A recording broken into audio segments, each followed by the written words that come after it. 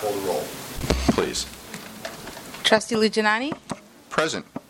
Trustee Banerjee is absent. Trustee Lawrence? Trustee Varney? We have a quorum. Excellent. Okay. Welcome, everyone, to the latest installment of the Alameda Health System Finance Committee. We have a nice full agenda today, so why don't we get started. The first up is the approval of the minutes from the last meeting. Could I get a motion? So moved. Thank you. Second? Second. Okay. All in favor, aye? Aye. Okay. Excellent. Committee planning. Is there anything really... Yes.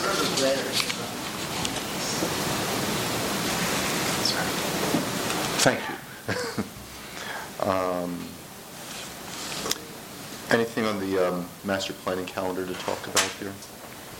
I don't think so. I believe we're on track. Okay. The plan with a nice educational session tonight.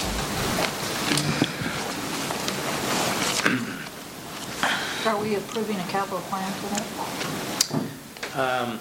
What we're doing is setting a capital budget target and getting a preliminary look at what the allocation might be for those targets for the 2017 budget.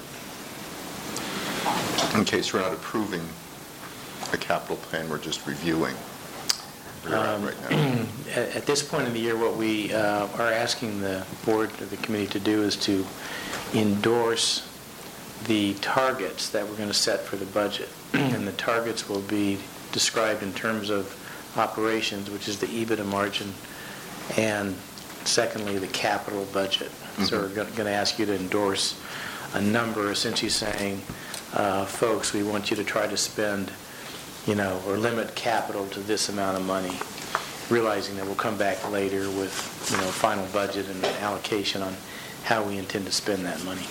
Okay. Because I think here we're saying we're receiving reports.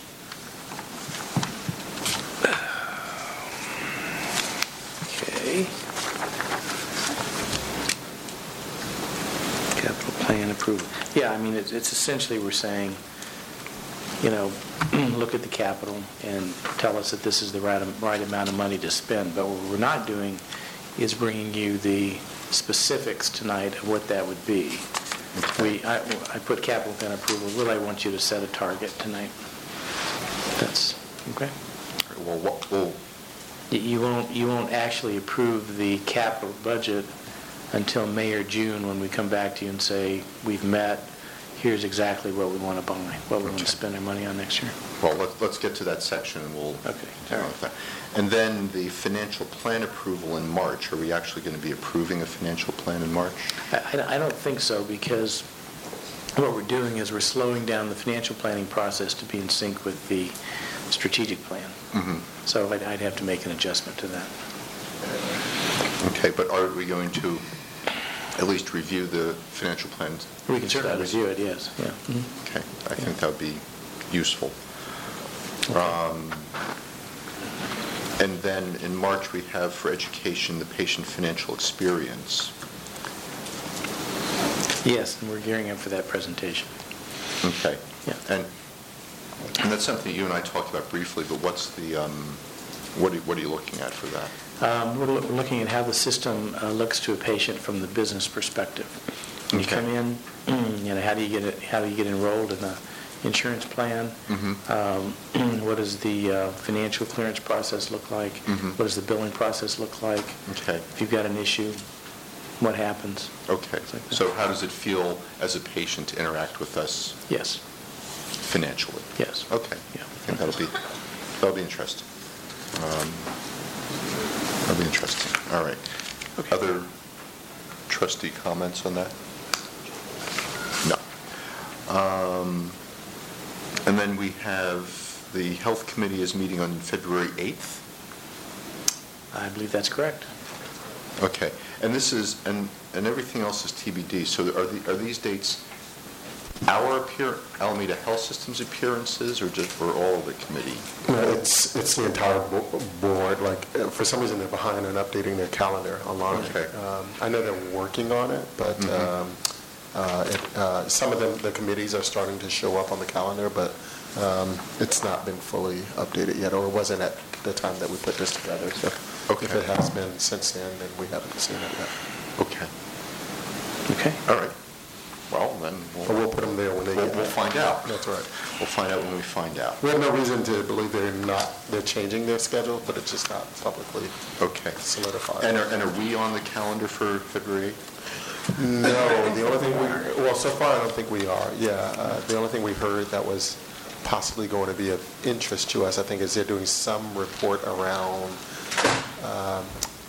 it's with the Alliance, and I forget what it's actually about. I think it's about waivers and other Yeah. It funding. was,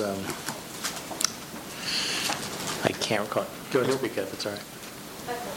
I thought it was about the waiver, yeah. Thanks, MJ. Thanks. But, so it's not us, but obviously items of interest, and we track those, so. Okay. We've been talking. Did I hear Rebecca talk about the Troyan report going to the board now? Yeah, they are presenting, I don't know if it's to the health committee or to the full board, actually. Health committee first, towards the end of February. Okay, Oh, okay. so they haven't counted yet. Yep. Okay. Okay. Okay. Well, let's stay Ready? ahead of the game. Let's talk about the December results.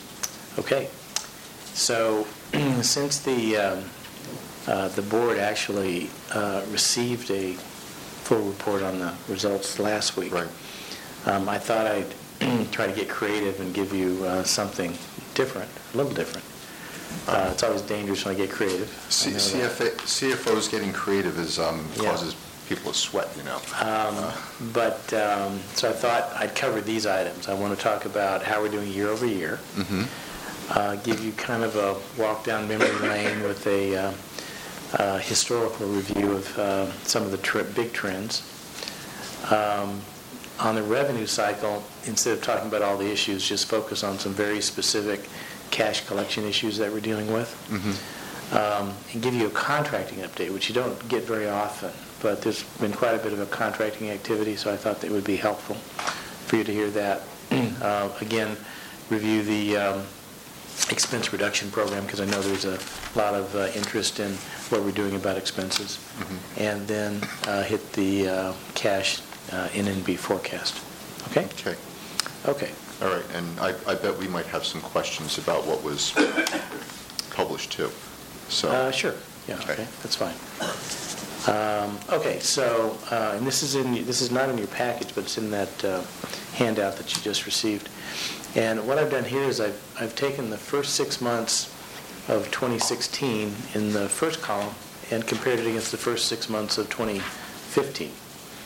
So it kind of takes away the budget and just says, how are we doing year over year?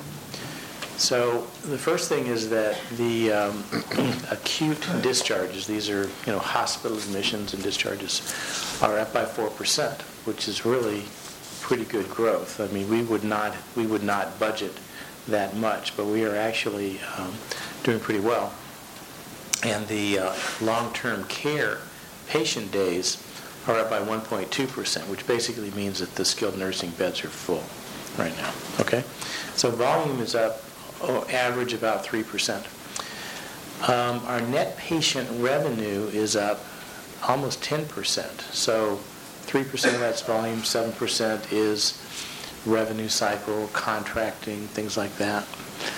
And then supplementals are up 3.7. So overall, we've got a 7.6% increase in revenue year over year. That's really, really good. We will not be forecasting or budgeting that level next year. Okay, it's gonna be much tighter. The total expenses are up only 2.8%. Okay, I say only. We budgeted 0, but again, that's a big change. I'd gone back, and I'll show you in a second, but actually the last few years, like 12, 13, 14, it had been like 10% a year on same store. But there's some significant variances there. So labor, salaries, wages, and benefits are up 4%. And that's even though paid FTEs are down 1.7, FTEs per AOB are improved by 11%, and the comp ratio has improved. Okay, so 4% increase in labor. Contracted physicians are up 2.4, that's about CPI. Pretty big increases in purchase services. So that's finance, IT, it's med assets, it's incentive payments that we're paying to collect hang on. cash. Dave, can I ask, what was your intended purpose to show us this? To kind of give you a feeling for how the company's doing overall. It's a standard type of comparison that you might give to educate a finance committee.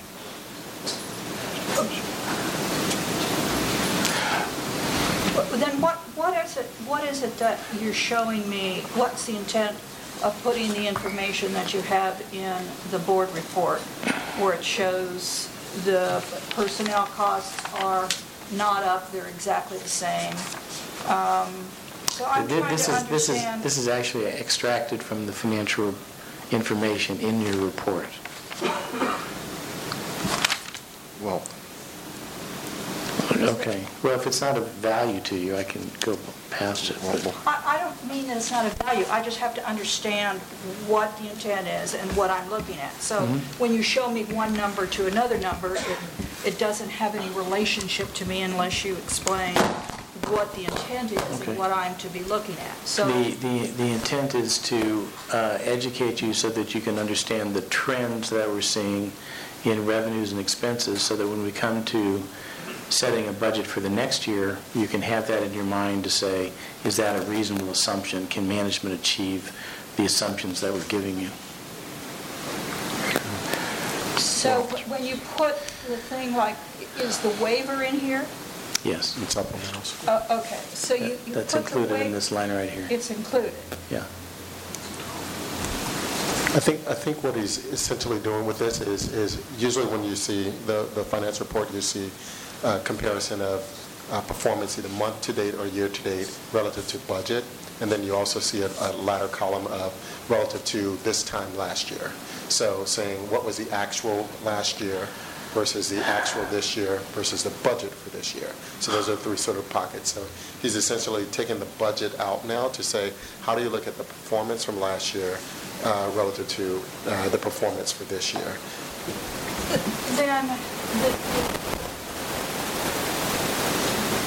Then what you have presented, when you put the statement of revenues and expenses in the report, not this, but in the report, and you talk about year-to-date, actuals, budget, month-to-date, I get that. How does this relate to this? On the income statement, there is a column that's the year-to-date actual. Yes, That's that first column. yes, And then on the very far right, there's a column that says year-to-date last year, yes. and that's the second column. Okay, so why are you putting this up when you have me studying this? Because the regular income statement has a lot of different columns, and you tend to focus on budget, which is good, but it's also useful often to compare to prior years so that you can understand what's really happening. Aren't I comparing to prior year because you showed me on the last column prior year? You could, but we don't typically. There's a lot of busy numbers on there, and it's hard to get it onto one page, so Then why do you give it to me? I just thought it would be helpful, Michelle. I thought it would be helpful to you, but I guess not. Mr. Varney, sorry. Are you in any way saying you disagree with the Toyon report we had about a week ago, by this report you're giving us now? Not at all. So you're going to come up with similar recommendations as to their recommendations as to our weaknesses and strengths? We agree with the recommendations, and we're working on an action plan on that right now, which we intend to bring back to the board.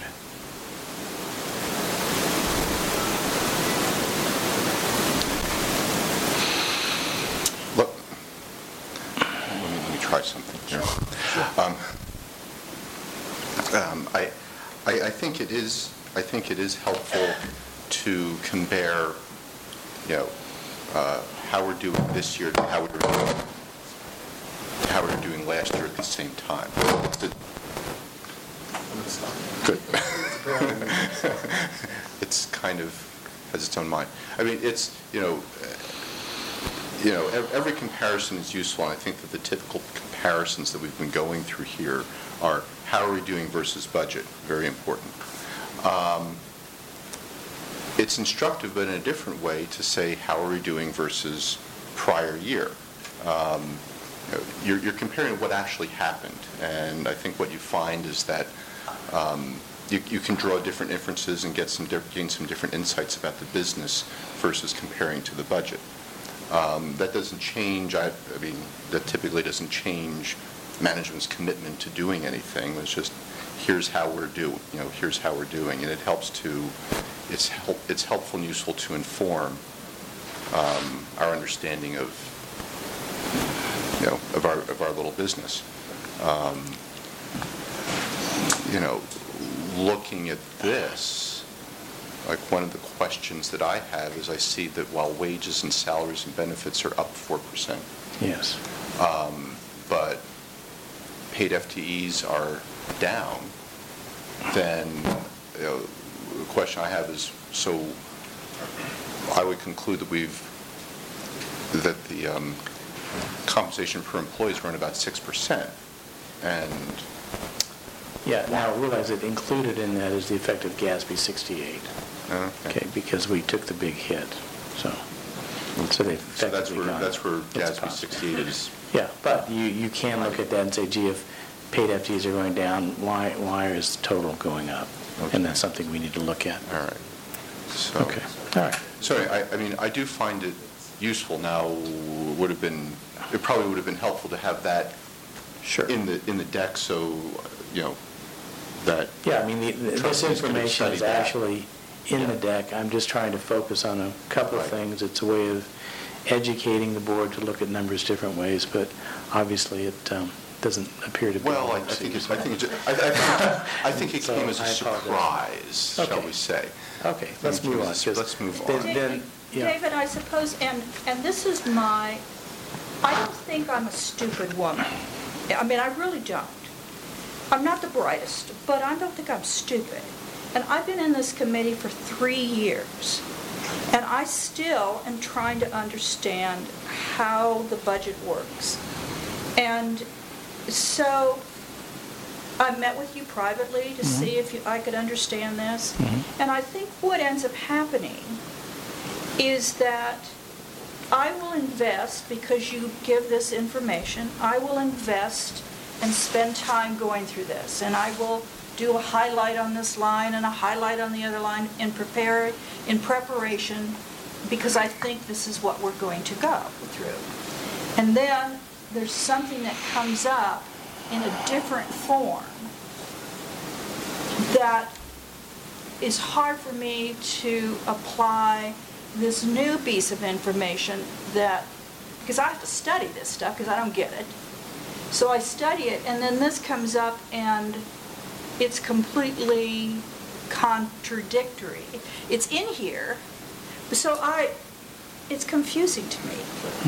Okay, well, Yeah. yeah. So, under point taken, perhaps what we could do is, I think what David was attempting to do with this particular slide, and perhaps others, is really just try to, there are different ways to analyze all this data.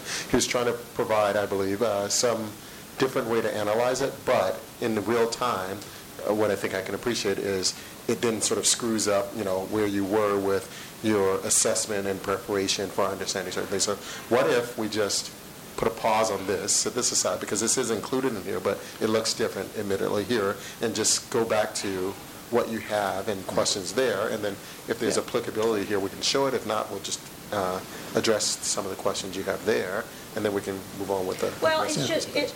I'm speaking for myself only. So if these two gentlemen get this, I will try to find another way to meet with David or you or somebody to I mean, maybe I should hire somebody to help me understand this. That's how, I can refer some of the people I use. No, I'm just kidding. No, I get it. You know, I read these things like for a while too to make sure I understand them. It's not, if you're a finance person, it's like, you know, reading, you know, anything else we read that's pretty straightforward. Yeah, but that can be cured. Yeah, I think it can be the cured, finance yeah. person's understanding, so. Well, it takes a while to get it, so maybe it takes a while to undo it. Don't feel special. So, no, I get it. So I don't. What I wouldn't want to occur is you seeing a different presentation here to in any way sort of suggest a manipulation of this in some way that is intended. no, Okay. I don't mean to imply that, and if that's what you think I'm implying, please, that's not what I'm implying. Okay. I don't believe any manipulation. What I'm trying to figure out is, as an example, in salary and benefits and wages. Right. Okay? It in fact is over from previous year. Where it was last year, right? Right. It's up. But it doesn't tie to existing budget. Right. This particular slide, none of this ties to the existing budget. Right. This. So what I'm trying to get at, and I asked, and the purpose of showing me this was to show me how expensive things are from last year to this year, or where the savings was from last year to this year, but it doesn't tie in any way to the current budget. Correct. So what he's saying is usually what we do, although this, so if you look at the statement of revenues and expenses, that report is usually what we share every month, and it has all three elements. It has current performance, budget, prior year. Right. And usually we focus very intently on current performance and budget. Okay. And in so doing, sometimes what's missed is what were the actual changes between what did things look like this time last year versus what did things actually look like this time this year. So in all of those, what he's saying is like, you know, whether we would have budgeted, if we start at the top, and those aren't on here in terms of actual operating metrics, in terms of the volume of services that we have. He's saying that, you know, we wouldn't, as an organization, have budgeted a 4.1% increase in the number of patients we would discharge through our services. But that's what in fact happened. So we're showing that there's a significant increase in services delivered from this time last year to this time this year. So it doesn't it doesn't say ignore the budget. It's saying set the budget aside for now. Let me just show you what actually happened. Because remember, the budget is predictions. And we're going to compare our predictions to reality in this current year, but we should also compare what happened last year to what happened this year, so you really see a true picture of what the movement was, not that artificial and important, but artificial sort of prediction of what would have occurred versus what actually occurred. Does that make sense? It's certainly helpful. Okay. It's certainly helpful. So, but again, if it's you know, if that part isn't helpful, then we could go back to looking at or focusing on what actually happened versus what we predicted. Well, in the this budget. does in fact give you trends of what happened from one year to the next year. Right. But it doesn't tell you whether or not where we need to pay attention to relative to our bottom line. Correct.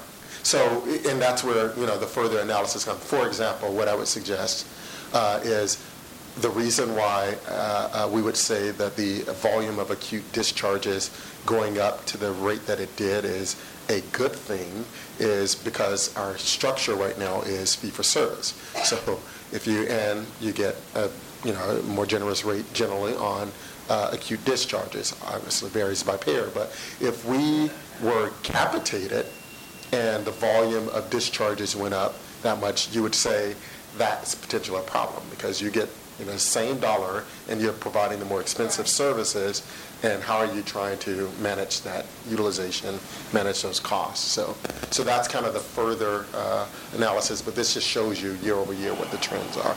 But each of those can have an own set of questions about what should we pay attention to there. Is it favorable now because of some circumstance versus in the future, would that not be favorable?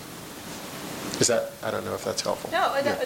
it helped considerably Okay. to understand this. And so what I've got to be able to do is to tell myself, these are trends from last year to this year. We need to look at it. It will help, certainly David and us as a board, to plan looking at these kinds of things when we develop a new budget. Correct. When we develop the new budget. But it doesn't get at the issue that we talked about at the board meeting relative to the loss of ambulatory care and the areas in which we're really looking at some losses. Correct. And Well, some of it does, but not the ambulatory care piece. But the salary, wages, and benefits, that's an area where we're looking at, we went up despite the fact that we, reduce or improve some of the productivity and efficiency, but the numbers are still up, But didn't we get Still salary high. increases? Yeah. Yeah. So wouldn't that account for the number going up? Well, it could. It's one part of why it goes up, but then if your paid FTEs go down, you'd expect some sort of offset for that. Remember, we actually just got that answer, and a good chunk of that is the GAS 68 Correct. restatement.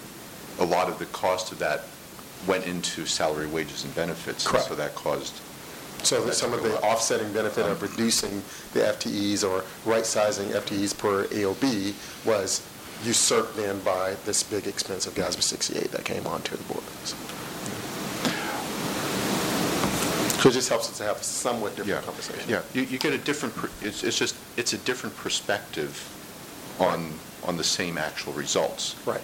But I think once you get kind of used to, accustomed to it, it's a useful alternative perspective. Let me make a recommendation about practice or procedure for the Finance Committee that moving forward, that what gets published and what gets published is what gets presented and discussed, and that's which is hard because a lot of information is, there's often a lot of information that, often a lot of this stuff can benefit from one extra day of analysis, and so I think it puts a little bit more. Maybe we get a slight degrade in the quality of information. May put a little bit more pressure on the finance group to just, do the work in time for this, but it will improve perhaps the everyone's The knowledge. preparation time and therefore and the quality of the discussion. I agree. Does that make It's fine. that sensible? Cool, yeah. Fine. Because I think that I looked at this agenda, all those things that you teed up there are great. They're great. We should talk about them. Okay. So, Okay. So why don't we Why don't we- respond to questions about the December statements, and if they're sure. from the why don't we do- package? Okay, Are let's there do any that. questions about what's in the package? Let's do that. Well, I have one. Let me start with a Okay, question. sure. So December was what, the third month off budget? Is that it? It's been bouncing around, but But- yeah. Yeah. I mean, but I think we had one really, really, We had a really good month. first quarter, and then we've been Yeah. tailing down. So what does this say with respect to, we're 6 months into the year now, so what does this say with respect to the full year? How do we look? And where I think part of your answer can be, well, if we exclude the effect of GAS 68 and a couple of other large unforeseen items, then We're closer. we're closer, but, it's kind of like, how do we, Well, so the way I'm looking at it... how do we look and, well, let's start with that question. Yeah, well, we're thinking about that, particularly in light of the, encouragement that we've received to think about cost reductions. But as I sit here today, we had 6 months, we're profitable behind budget. There's going to be a catch-up on the waiver payments, okay, because we know we're going to be better overall, so we're going to increase those accruals a little bit. We have just completed the Better 2 initiative, including a significant redesign of labor, so we're expecting that to start flowing through January through the end of the year. The costs of med assets, that program's over, so that'll drop. So that comes out of the expense structure. And, there's other ongoing changes. So, there's a potential that this comes together and points us and gets us closer back to budget. But, we're 6 months out, 5 months out, really. I think it's prudent that we take a step back and say, what do we do on expenses, particularly as we look at the longer-term forecasts, and you'll see later, it's pretty obvious that with the waiver payment going away, which is the projection, that, there's going to have to be a long-term sustained cost reduction program as part of, other strategies to make up that deficit. Okay. So. Now, there's another way to ask the question. One is to say, well, look, you got to hit the budget. But, the other question is, what do we have to do to hit the budget, and what's the implication of not hitting the budget? Right, or somewhere in between. Yeah. And I'm not saying go ahead and do that. But that's, Yeah, well, well, it's the exact question we have started to ask ourselves, and we're starting to look at relative to exactly what David just said, looking at what anticipated net benefit we expect from some of the things that have been put in place, but also, do we need to apply some more prudency to looking at areas where we can curtail expenses for the remainder of the year, and whether we look at whether that is easily accomplished with no material benefit, if you will, or as I say, adverse effect, or if that is a discussion that we bring before you to say here's something that we're considering, but we think it warrants board awareness and approval before we were to execute, if it's of that nature. Yeah, because the question was raised in the last full board meeting, so I think it's worth. I think it's mid-year. It's probably worth attending to that, and we're talking about it. We're not prepared with recommendations tonight, but it's definitely on our agenda. Well, maybe what we should think about doing here is having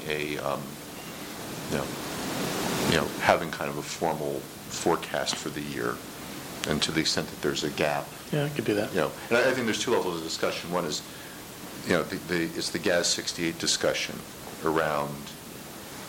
This is, here's a non-cash item that was out of our control, and then here's what's more in our control or on our watch, and what are we doing about it? And I think you need to figure out what management's recommendations are to the board about that, or just about what to do operationally. Does that make sense to the Michelle, Anthony? Does that make sense? Okay.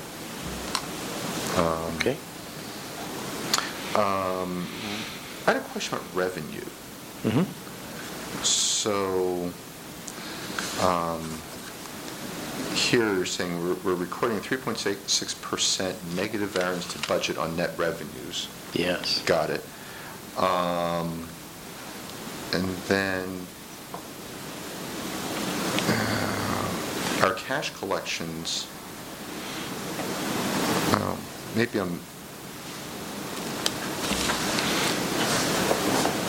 sorry, I withdraw the question because I think I confused myself. Total revenues are favorable to budget by 0.5%. Why are supplemental revenues reimbursements so much better? As we're saying that's up 9.2%. We suspected going into the year that we might have had a conservative budget, and it has turned out that way, that we're doing better than expected, even before we got the information on the new waiver, that we're doing somewhat better. For example, one of the reasons is on what's called rate range IGT, which is, I'll talk about this a little bit later, but it's an amount of extra money that comes to us based on the number of enrollees in Medi-Cal managed care programs, and the growth there has been quite high and more than we expected, so that's resulting in an extra payment that comes through to us on a monthly basis. Okay, so... And we are going to have an educational session on this. So, right, all right. Yeah, so it's a variety of reasons. but primarily the waiver and rate range IGT. Okay. Is this something that we expect to continue through the remainder of the year? Yes. Yeah. That's nice. Yeah. Let's talk about balance sheet. So I love the balance sheet. Love the balance sheet. Okay. Yeah. I like the balance sheet, too. Okay, I mean, it's still in your report. So you talked about accounts receivable days are 88.5. Yes, And net. accounts payable 71.4. What would be, what do you think is like a really good number? What? We'd like to see the days in AR at 60 or below. Okay. So we have quite a ways to go on that, and days in AP typically 45. Okay.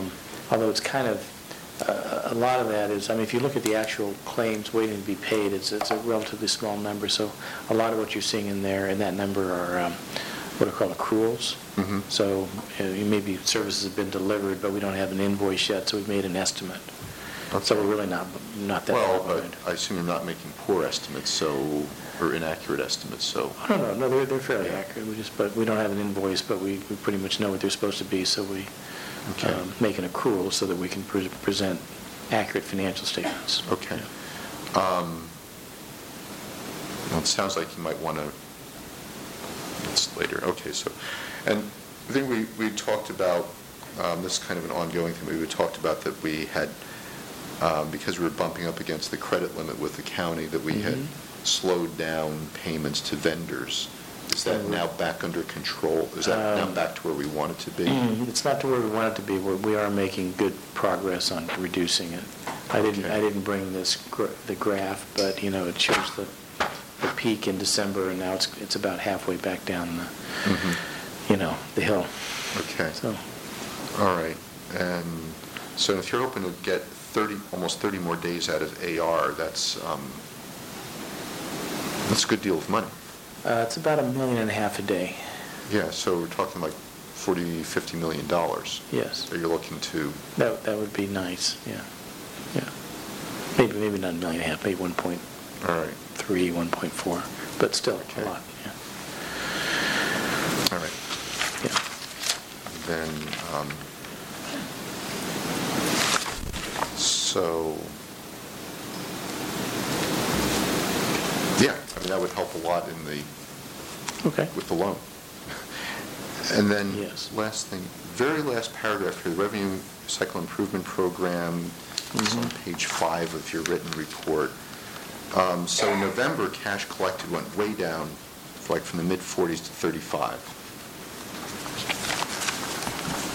Yes. And then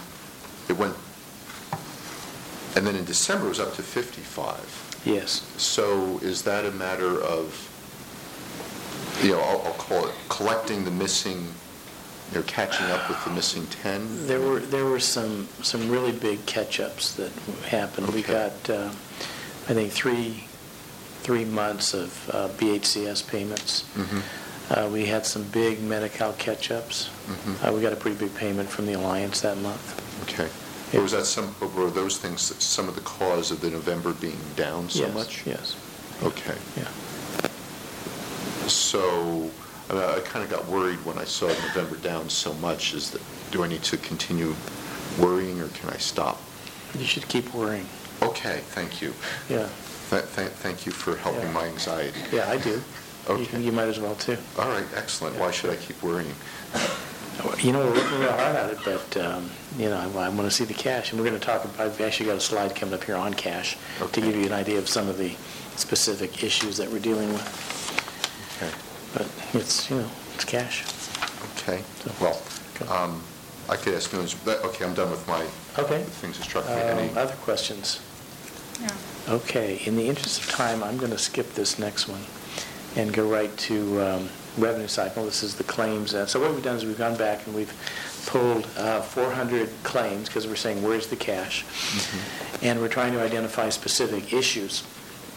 And we've found some, and these are pretty much outside of things that are happening outside of our organization, but it's affecting us because it's reducing the amount we get paid.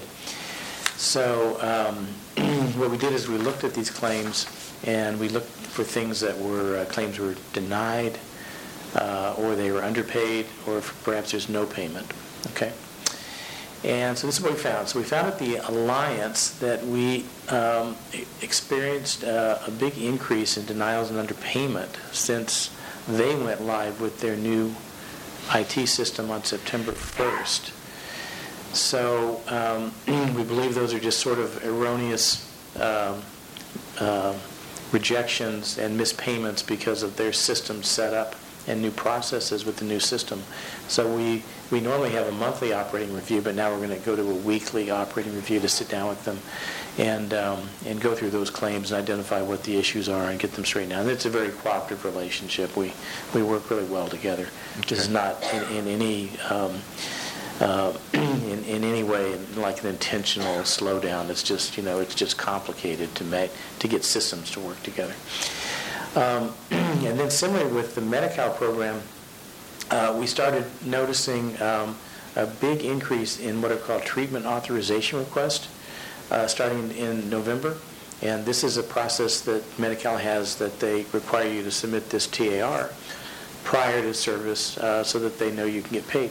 We actually have an exception to that process. So it's like, we went from 0 denials to, a bunch. We're talking, several $1 million here. So we've identified that. We've contacted our Medi-Cal rep. We've identified what the issue is. We're helping them with getting training and for their own staff to get those, and we're getting those cleared and coming through. So we should see a bump in those this month sometime. And then at BHCS, which is the Behavioral Healthcare Service part of the county, we notified that they put a new utilization review process in place, and only about 2/3 of the authorization requests have been approved. The rest are hanging up for some reason, so we're meeting with them to get those authorizations cleared so that we can process the claims and get paid. We've also identified a similar issue with Anthem, where they're underpaying on our ICU cases. They're coding them as med-surg, so we're getting paid but at a lower rate than we should. So those are the big issues. Now, one of the things we're doing to fix this going forward is implementing this month what's called the contracts module. So what the contracts module does is it loads information from our system, compares it to the whatever contract rates we're supposed to get by payer, and tells our collection staff how much we should get paid for that claim. Believe it or not, we don't have that today.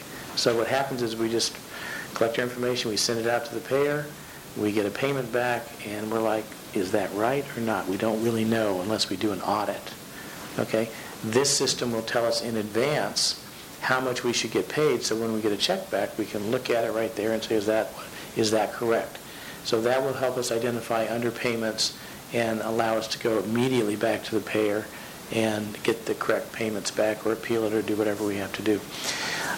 Another thing we're doing is there's a company called Triage, which focuses on auditing what are called closed claims. These are claims that have been billed, they've been paid, they're essentially closed and set out to the side. And what we're doing is giving them all of our closed claim files to audit against the contracts to make sure that we got paid appropriately. And to the extent that they identify something that they can go after, they will do that. We'll pay them on an incentive basis for what they collect. But more importantly, they'll tell us why we didn't get paid what we were supposed to. So if we've got some type of internal system set up that's preventing us from getting paid appropriately, they'll be able to tell us how to do that. Okay? So, David, the organization has never had the ability to look at what you get reimbursed for and what you should have gotten reimbursed for? Not with Soaring Financials. I don't know if they could have done it before. I don't think they did. No? No. They've never, yeah.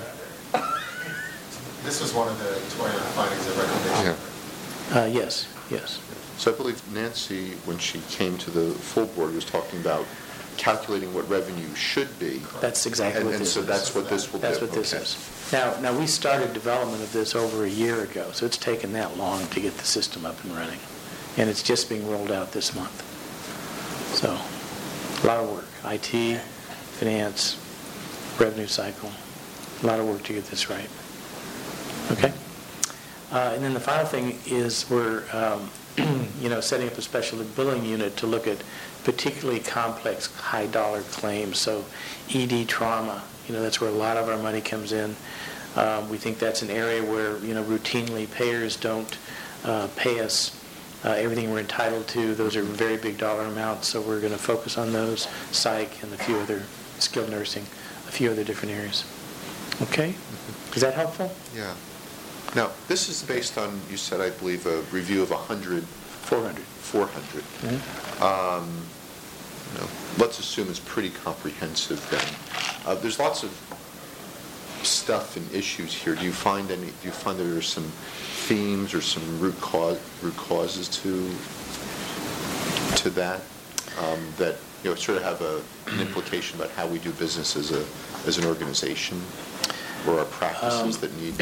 Well, again, most of these happened outside of the organization. Yeah. So the Well, that's what I'm noticing. theme is that we have to have systems and processes on our side to check that everything's happening correctly. Mm-hmm. Because, it's very complicated and people can make mistakes and you get paid wrong, and unless you check, you don't know. Yep. So- Okay. And how many, claims do we send out a day or a month or whatever on average? Just to, I'd have a lot, but Yeah. thousands. the point I was getting at is, Yeah. there's no way for a human being No. to sit there and go, No. wait a minute, I didn't get my check. Yeah, the contracts module will make a very big difference in our operations. So does that mean there's someone who's going to be responsible for making sure that, because you got to make sure that module is then properly set up and Yes. and then you've and got fed and- what's called the follow-up unit, and the payments come in through what's called an EOB, explanation of benefits, that get posted against the account, and then this system compares the payment to the calculated amount, compares them, and then kicks it out on a queue to say, here are your variances, and then we can go through and systematically work them.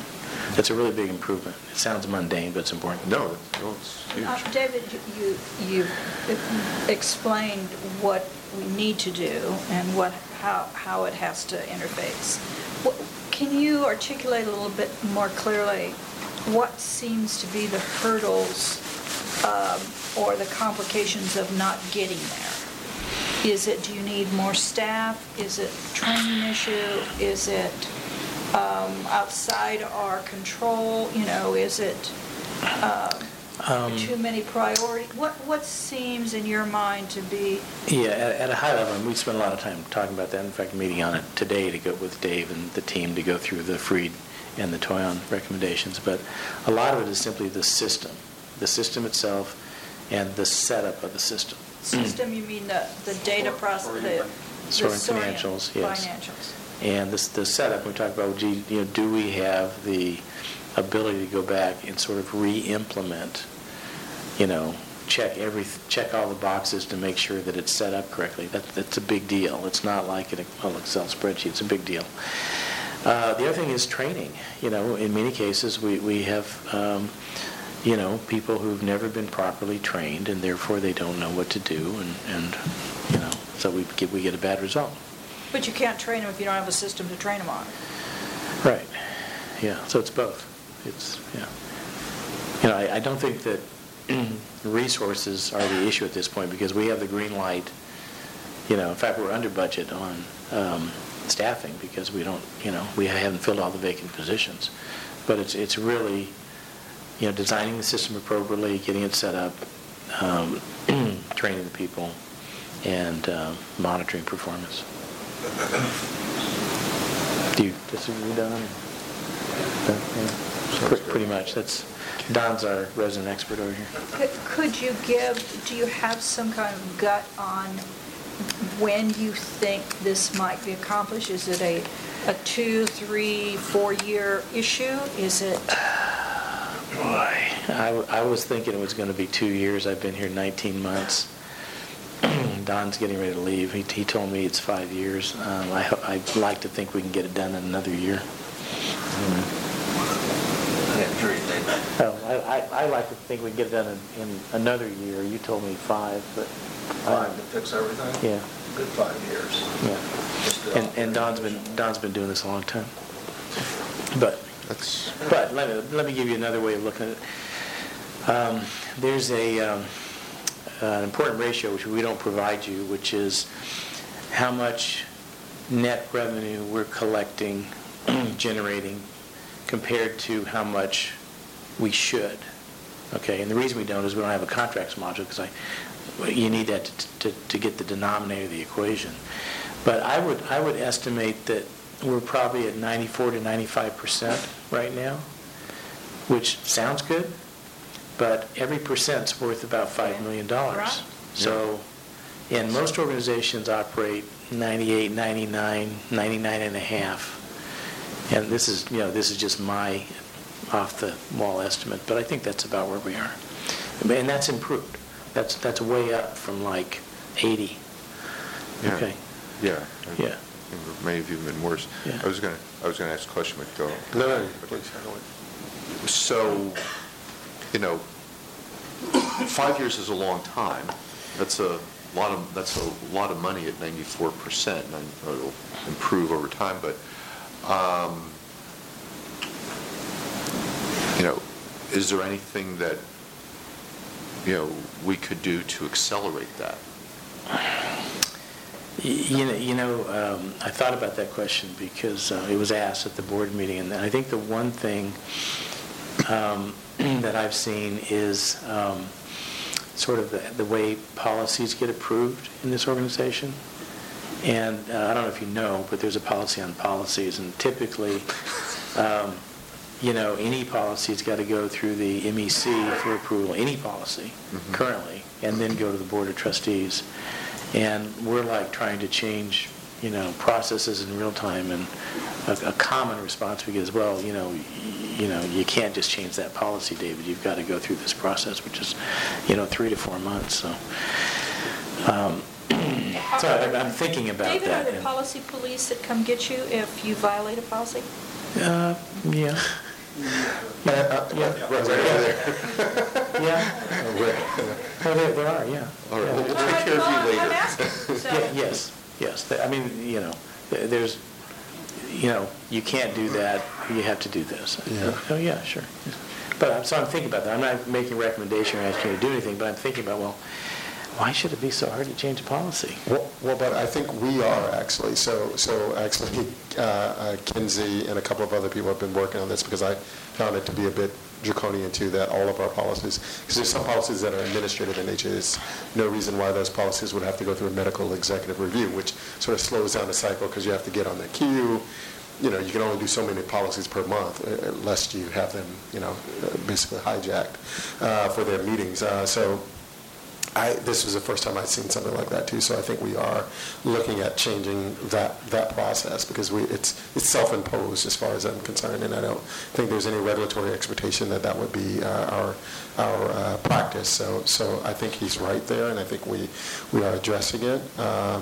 So you'll hear more about that. I don't want to. Go ahead, no.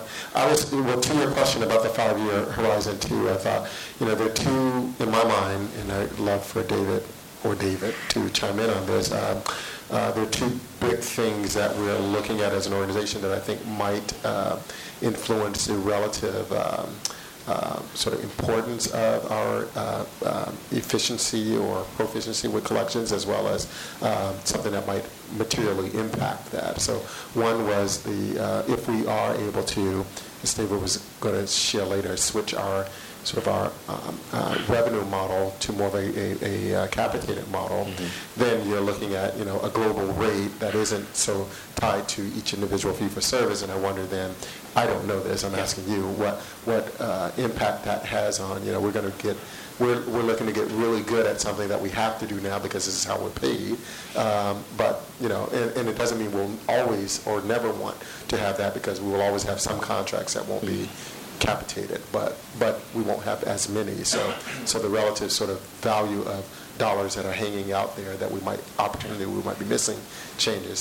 So I'd love for you to speak about that. And then the other thing I was going to say is the other big sort of piece is we're looking at, he keeps mentioning the fact that this build of our EHR, which it's the financial side of it, is somewhat confounding in our ability to kind of fix this. And of course, that we were talking about a total shift or another opportunity to move towards a different integrated EHR across the system, and that has, of course, inherent in it the risk that you have it has the opportunity to fix this. That's one big part, but the risk is that you might actually, and everybody does, experience some dip in performance while you get everybody now accustomed to a new thing that hopefully will eventually get you to a much better place, but you have to be sort of prepared for that. So either or both of you, if you could speak to that, I think would help. Right. I think the shift to capitation would obviously have a dramatically positive impact on this in terms of predictability, cash, and ensuring how much we're getting what we should get paid. And we'd have different systems doing that.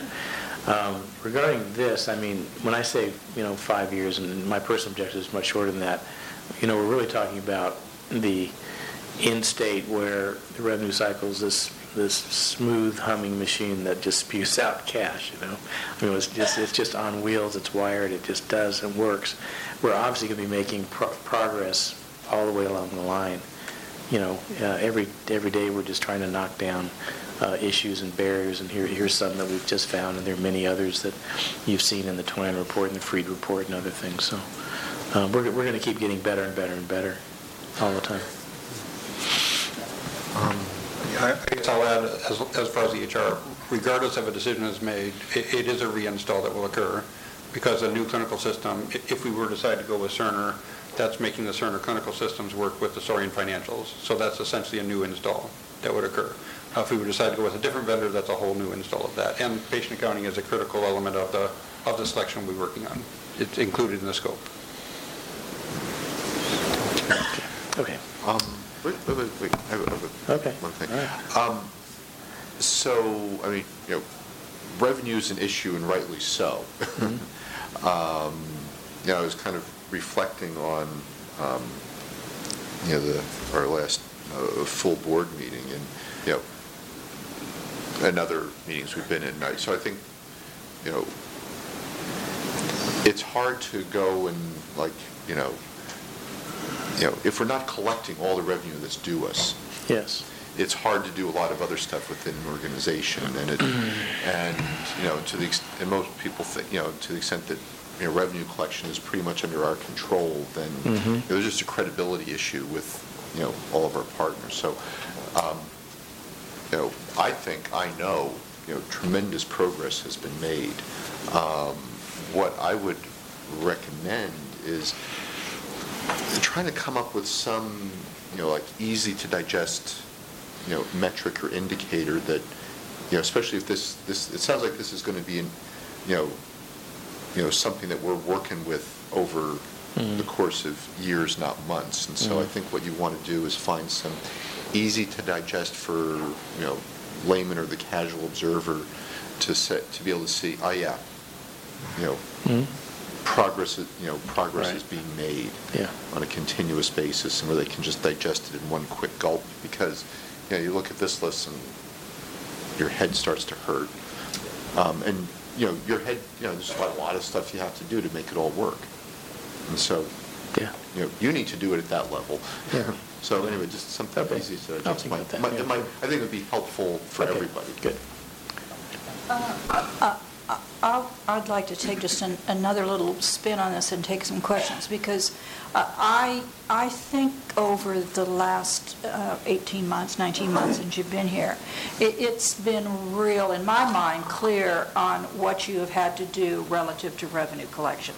And I can really sit in a group with supervisors or people outside to talk about the disconnect between what we're billed and what we collect, and you've made it pretty clear on a lot of those things, and it's a system issue. So I think I can articulate the revenue collection.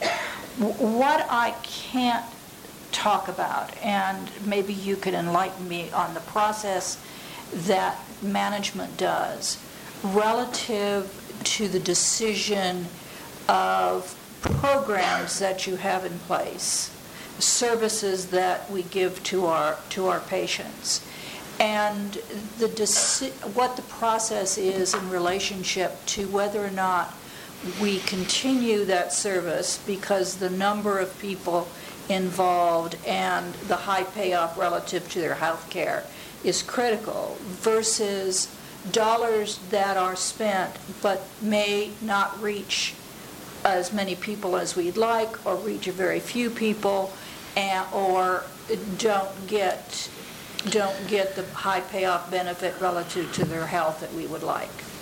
And in that process, we've never had a conversation except when it comes to a recommendation for a layoff or closing a program. And we did that relative to, I think, a drug abuse program recently that came forward. And when you started peeling the onion relative to the program, it was understandable in my view, not everyone's, but in my view, why a recommendation might be had to no longer have that service because it was carried in other places in the county. But we don't ever have those kinds of things. And so while a lot of what you talk to us about relative to finance and revenue, the board really can't do anything about it unless you're asking for us to give you more staff, and we've already done that, which hasn't been filled, because you can't find them. I understand that. Or moving forward with an IT program to give budget allocation for those kinds of things. I think the board can, in fact, help by their action, move that along. But we've never had a conversation relative to programs and whether or not we should be eliminating programs. And while it pains me, I mean, I'm very serious about the issue relative to losing employees and or losing services to our clientele. I don't believe that our organization can just talk about revenue collection and enhancement without doing a really in-depth about the services that we're providing, how much those individual services are costing, and who the people are that we're serving. And so that to me seems to be a really important conversation. I can comment, yeah. Agree completely. And of course, those are very sensitive decisions.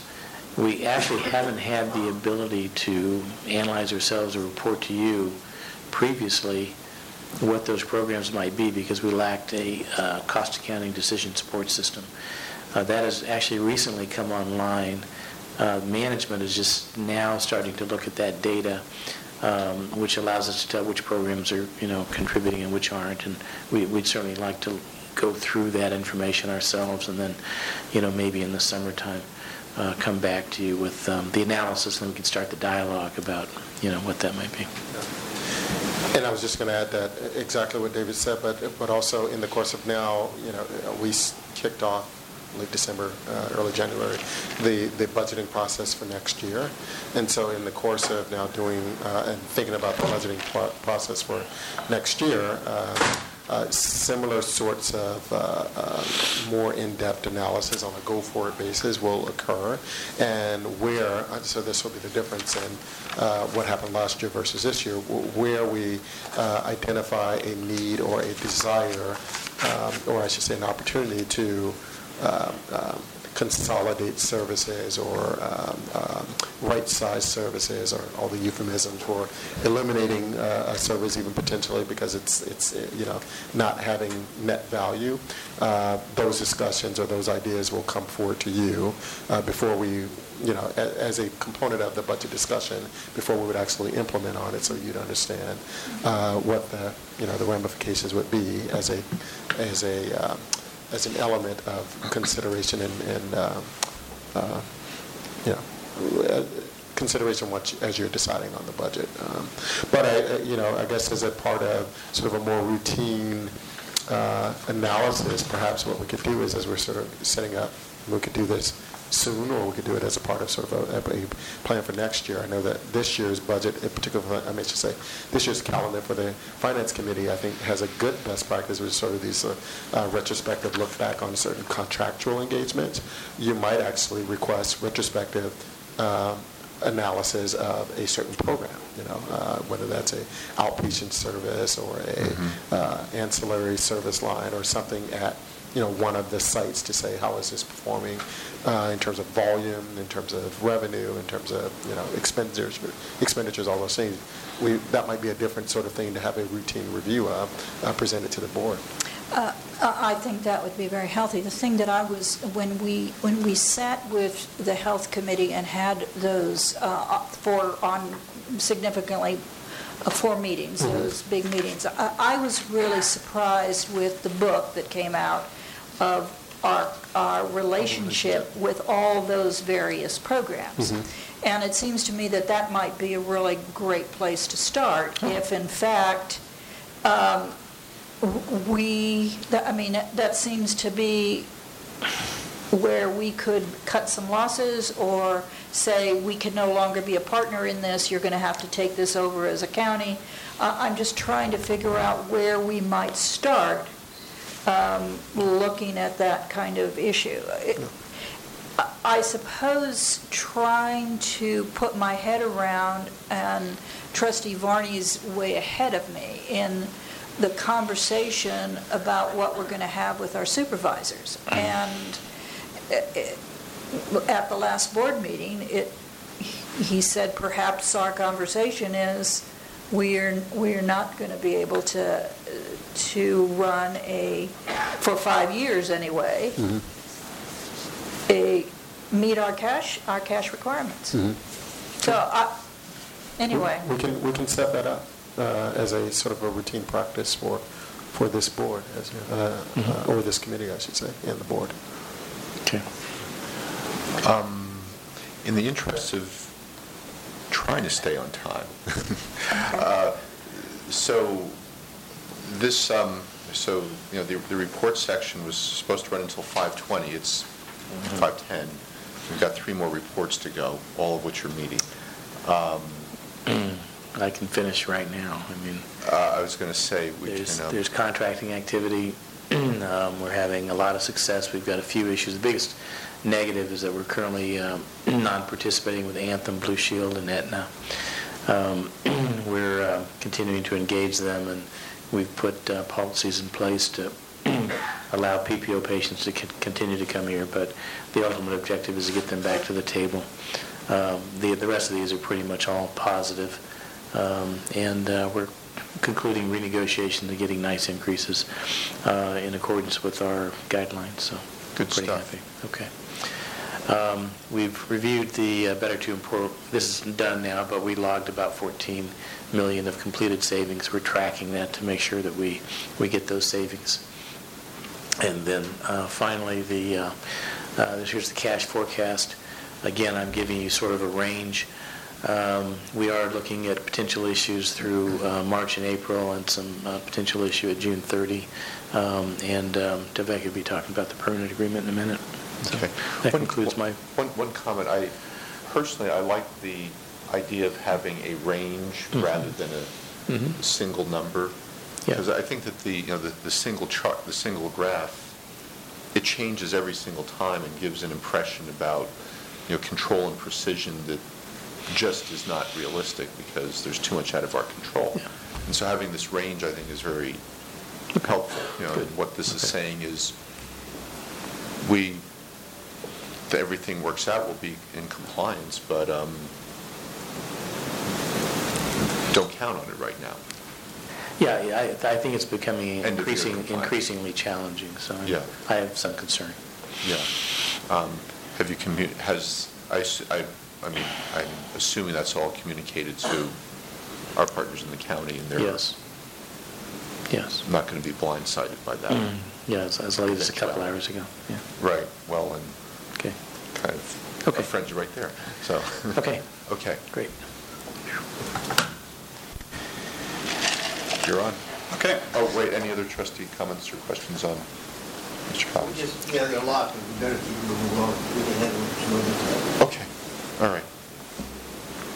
All right, so this is our update on our EHR long-range plan that we talked about. So I tried to summarize our activities in the report to let you know that we are having a good plan in place. I included the timeline in your report so you could see how we're marching along with that. What I didn't include is the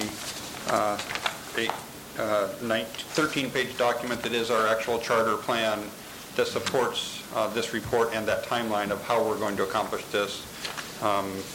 Concerns, risk, objectives, a budget to put together to achieve that. So what we've completed so far is the overall plan in this project and the timeline, and we've formed the physician selection committee, and so they had their first meeting last Thursday on our plan to do that. Dr. Dave English, who's our Associate Chief Medical Information Officer, is leading that group. They also selected 2 co-chairs of that selection committee from the physician side, Dr. Emily Mirafor, who's a surgeon, and Dr. Mina Chernoff, who's in the maternal child health and also works in the ambulatory clinics. So we have a mix of real hospital-based experience and ambulatory experience in leading that physician selection group. What is still being done is we're forming the non-physician selection group to get identified individuals from all of the ancillary. I should also mention on the physician group, we have representation from San Leandro and Alameda medical staffs as well as the AHS core medical staff. So all parties are represented in that. Not as much representation as we'd like yet from San Leandro and Alameda. After the first meeting, we asked those physicians that were present for the meeting to reach out to their colleagues to see if we can get a little more participation there. Just because they're not at that meeting doesn't mean they don't get to participate in the process, right? When we get to the demo process and feedback, there'll be ample opportunity for those physicians that aren't on the selection committee to participate in that process and give us feedback on it. So significant physician interaction in this process. A lot of enthusiasm at the meeting for the process. I think there's still some skepticism from them that we really mean it when we say this selection committee, along with the non-physician selection committee, will make the recommendation and that's what we'll move forward with. Trusting us, because in previous processes, I don't think they felt they had a voice in what was happening. Okay. So I think there's somewhat a bit of a wait and see for them. They'll do it. They're committed. They're at the meetings and participating, and readily, actively participating. But I think they have some doubt. But as in previous performance, not by any of the local current administration, because none of us were here for that previous decision. So that's part of it. So for the non-physician group, good participation, widespread participation by everyone that we're contacting, eager to participate, to have their voice heard on the selection committee. In that is a plan to build a lot of work groups beyond those that are on the selection committee. So while there may be only a single person representing the imaging services on there, when we get to the actual review of, let's say, the radiology system or cardiology system, the work group would be much larger than the person that sits on the selection committee. So much more impact as we get down to the staff level engagement in that process, as opposed to just directors and managers in the process. So lots of feedback from everyone. So are they having choices of all the available systems or companies that support this, or have you narrowed it down? We have narrowed it down. We've narrowed it down to our existing vendors that we have. So we're looking at Meditech and Cerner for our existing vendors. Those are the 2 we have that have a product potentially capable of meeting all our objectives. As we look at as we work through our needs assessment, that will be creating the criteria by which we'll evaluate those vendors. So we've added to that Epic because it's prevalent in our marketplace. And we're evaluating Athena Health as a new, different way of doing business as well, a next generation type of EHR system. So we're looking at those 4 as the universe of systems we're looking at. All of which ultimately we can afford. Yes, and as long as we perform in the financials that is in our financial plan.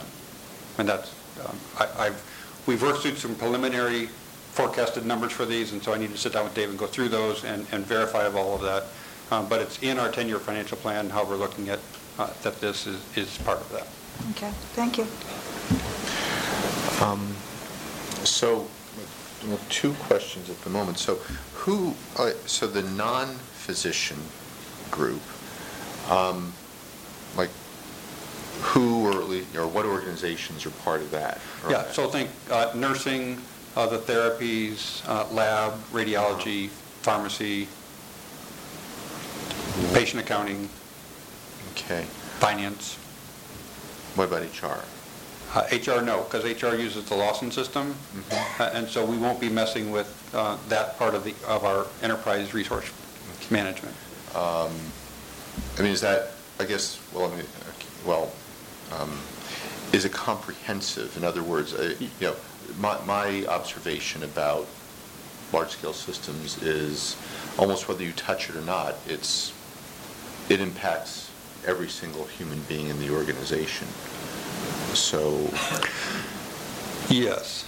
Certainly, OLE, our organizational learning and education group, would be involved in the process of how we do the education and rollout and training of all of that. But in the selection process, we haven't involved HR because we're not messing with the system that they use to run their business. okay. And I listed those in the report, I think, which is not in scope, is kind of materials management, general financials, and our PAC system, which is the picture archiving communications, our digital imaging processes. Well, but it impacts everyone. Yes, there will be an impact to general financials, right? Because if it is a different patient accounting system, that's how does that integrate with the financials? And finance is included in the selection committee. So, Okay. Why do you have two separate organizations? Why do you have two separate committees? Why not have a unified decision-making committee? part of that was to let physicians have the physician voice with other physicians and share their concerns at that group. It's really a really large work group around that. As we look at the specific individual modules and departmental systems of that larger integrated system, they will break out into be the dyad type of approach, right? Both the physician and the staff working on that, in that work group together. That's our plan.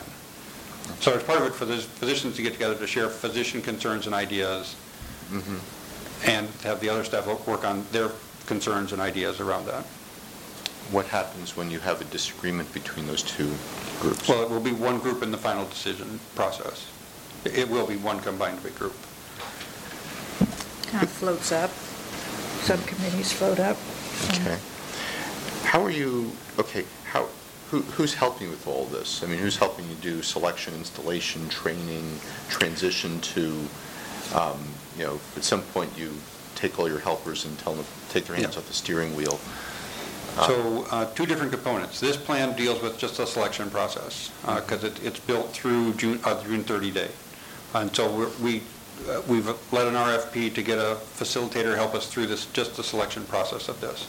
Once we get through selection, then we'll look at what is the implementation plan for that going to be and how would we look at partners to do that. But the selection will include what does the implementation plan look like. All that have to be identified and completed during the selection process. Okay. And you want to be all done and buttoned up, it looks like, in 2017, is that it? I'm trying to... Yeah, sorry. I'm squinting. So I will tell you, the selection, we want that decision done and presented to the board by June 30, completed this fiscal year, and then begin implementation sometime during fiscal 17, and it looks to be about a 24-month plan, is what the projection is on that. So from start date of the project, 24 months to implementation. So that gets us through probably into 2018 before we'd see a go live of the new system. Okay. I heard a number of like $100 million kicked around somewhere. Yeah. Is that... So we're looking at what's the 10-year cost of ownership is that number we're using. So you'll remember the Sorian project that was approved by the board back in 2011 was a $77 million project. And so we're looking for that type of magnitude in our initial estimates of that 100 million range for 10 years. It looks like it's going to be around that somewhere. Okay. And, I mean, I see some fairly hefty numbers in the capital planning. So is that... Yep. Is that assumption baked into? Yeah, I haven't validated the numbers yet. Okay. All right, so that's, Yeah, I'm giving you yeah, no, well, yeah, but you got to start. estimates we on got- data that we do have, but not, Well, we got we've not to validated. start somewhere. Yeah. Got to start somewhere, and it's a great big number, and I think as we get to it, I'm very concerned just about the affordability of all the things that we're doing, so, okay. All right, I'll stop with my questions. Mr. Varney, do you have questions? I have no questions. Tony? Go ahead. No, I have none. Okay. I'd like to keep this as a routine report every month now through the end of the selection to keep you updated on what's happening, where we're at, and how well it's moving along, or any barriers we're hitting, so Yeah. that you know. Yeah, don't make this the only thing you report on, but No, yeah, no. I think it would be very useful to get an ongoing report. Okay. All right. Let's move on. So, with respect to the permanent agreement, the update to share with you all is that we, obviously, you'll recall some of the trustees, thank you for participating in a joint meeting that we had with some of the county board and administrative leadership around ongoing negotiations and discussions around the permanent agreement. We, as a next step, are meeting next week with the county administrator and the auditor controller to go to continue that effort in the hopes of tracking towards some continued progress and hopeful resolution, ideally by the time of the joint meeting at the beginning of March. But certainly within enough time to meet the deadline of March 31st for the current extension. We have taken a lot of the principles that were espoused in that discussion that we thought were fruitful and tried to craft a proposal that we will, an evolving proposal, I should say, that we will discuss with the county leadership to get their intake or to take an input on. Some of those principles included what you heard, which was that the likelihood or the prudence of an ongoing relationship with the county versus one that in the current contract seemed to, or in the current draft agreement, seemed to contemplate a precipitous payoff and discontinuation of a financial relationship with the county or fiscal relationship with the county. We're taking the sign that the county recognizes that and all but did say that there was no intention on their part to suggest as much as an opportunity to say, well, we should look at this a little differently. We are taking the opportunity to recognize the indication from them that the pension obligation payoffs are non-negotiable, and we believe, although it'll be up to you, that there's no overwhelming issue on the part of the trustees with respect to the remaining amount of the pension obligation, which I think is set to expire or sunset on a current schedule up to about 2021 or 22, I believe it is. I'm not sure thereabouts. And of course, the other element of the draft agreement right now is the ATR bonds for the new building, and we're taking some of the sort of latitude and leverage that was expressed in that discussion to try to look at that a little bit differently and a little bit more I don't want to say opportunistically, but just a different way. So we'll be meeting with them, as I said, next week to continue that discussion in the hopes of making some progress and being able to come back to you all with more concrete information in preparation for a joint discussion on this in March.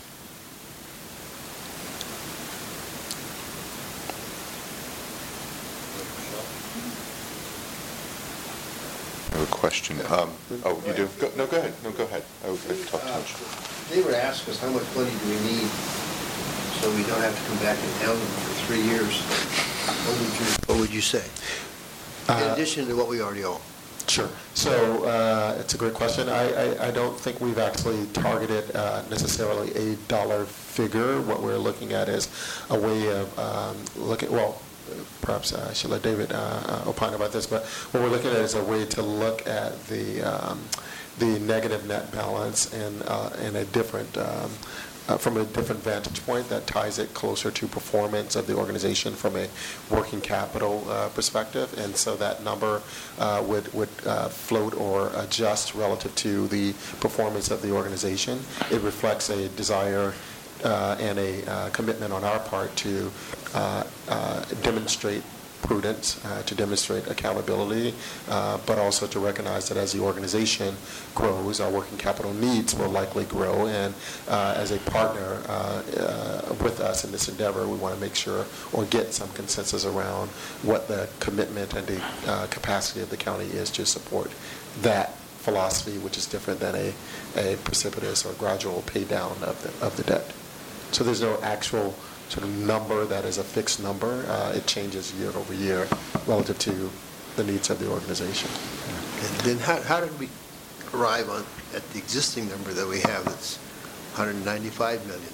Yeah. Isn't that somewhat of a commitment? Yeah, it was principled on the foundation that there was a debt amount that existed, and it got up to as high as, over time, about $200 million.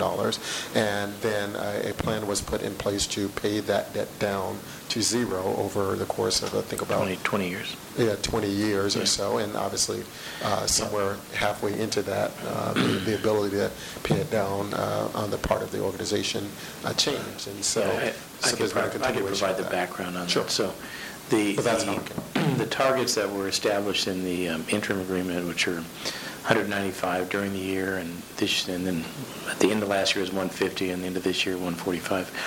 Those were established at a point when AHS was out of compliance with the agreement and was in excess of the targets that had been in the prior permanent agreement. And so there was a pretty clear message that the county wanted AHS to get the operating performance and cash needs back under control. And we've done that.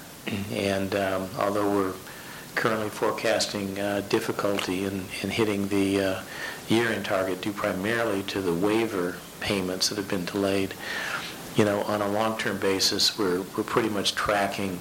You said 3 years. Probably for the next 3 years, we'll be, in the range of, 145, 140, but with the need to go up, as much as $50 million during the year.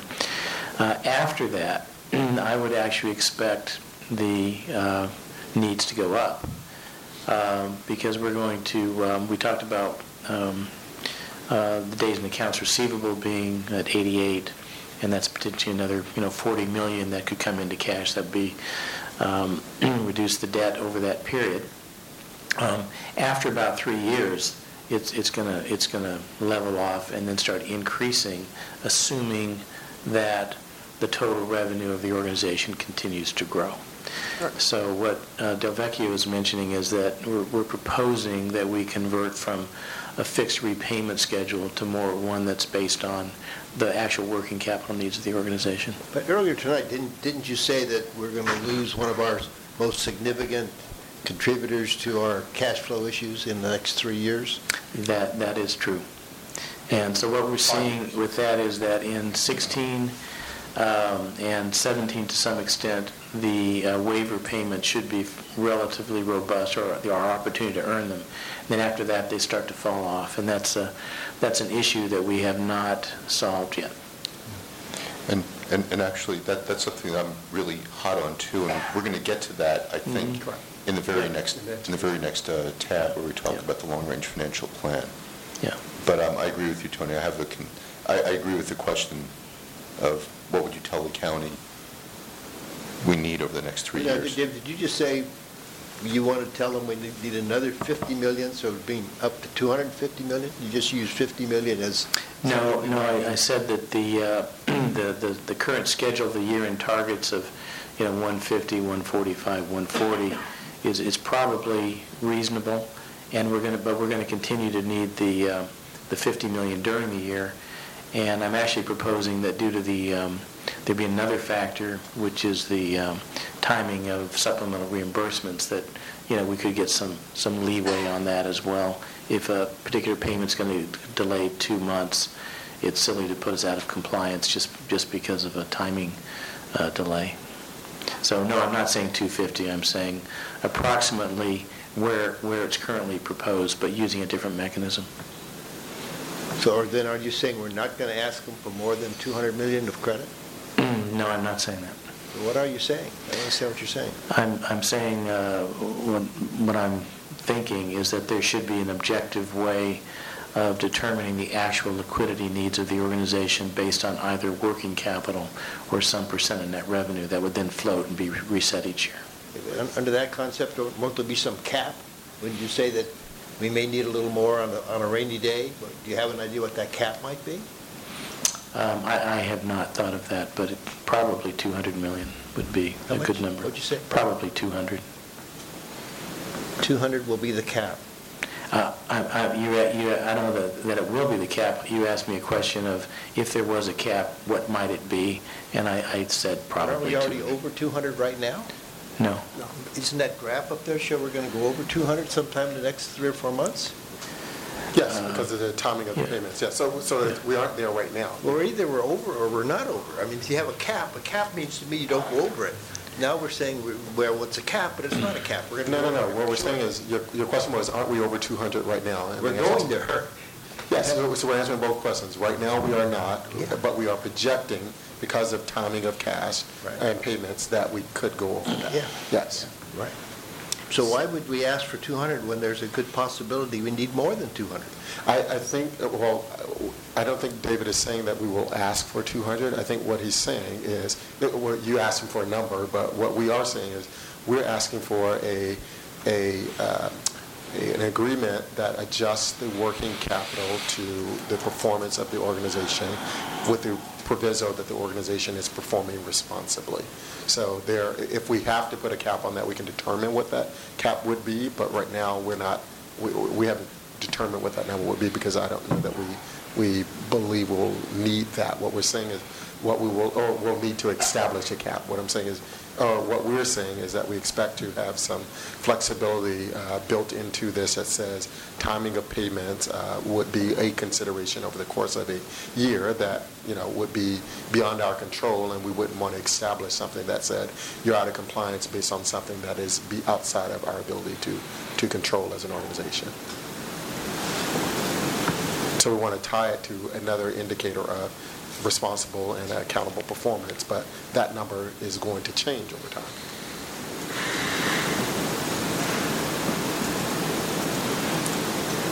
So I think what you're trying to do is get it to a discussion not about here's this hard dollar limit, but to say, okay, we're going to manage our working capital to, our accounts receivable to X days, our accounts payable to Y days, and the actual amount of money that we need, maybe plus some, hopefully, plus alpha, plus some kind of a margin because, but that what the actual number will be is going to depend upon, therefore, the size of the organization. Exactly. The relationship. Yeah. Yes. But so that way, if the organization, most people would assume that if the organization doubles, its appetite for working capital, even if it's working efficiently, is going to double. Right. But you don't know if the organization is going to double, stay the same, triple. Correct. You just don't know. Correct. So that's a very different concept. And just to sort of underscore that from what we believe they understand and anticipate, part of the discussion you might recall was a notion that back when this was established in terms of a debt repayment plan the first time, that the county was aiming for AHS to get the debt down to a certain dollar figure, and I think that said that amount was somewhere around $30 or $50 million, and they thought in 2003 for working capital needs, that's probably right. And then they acknowledged, but right now, that's probably way off of what you actually need, and what you actually need is a question mark. So what we're saying is, if you fix it again, 10 years from now, you'll be saying that number doesn't reflect what your current reality is, maybe even 5 years from now. So we're just trying to create more of a calculation and a relationship than a fixed number.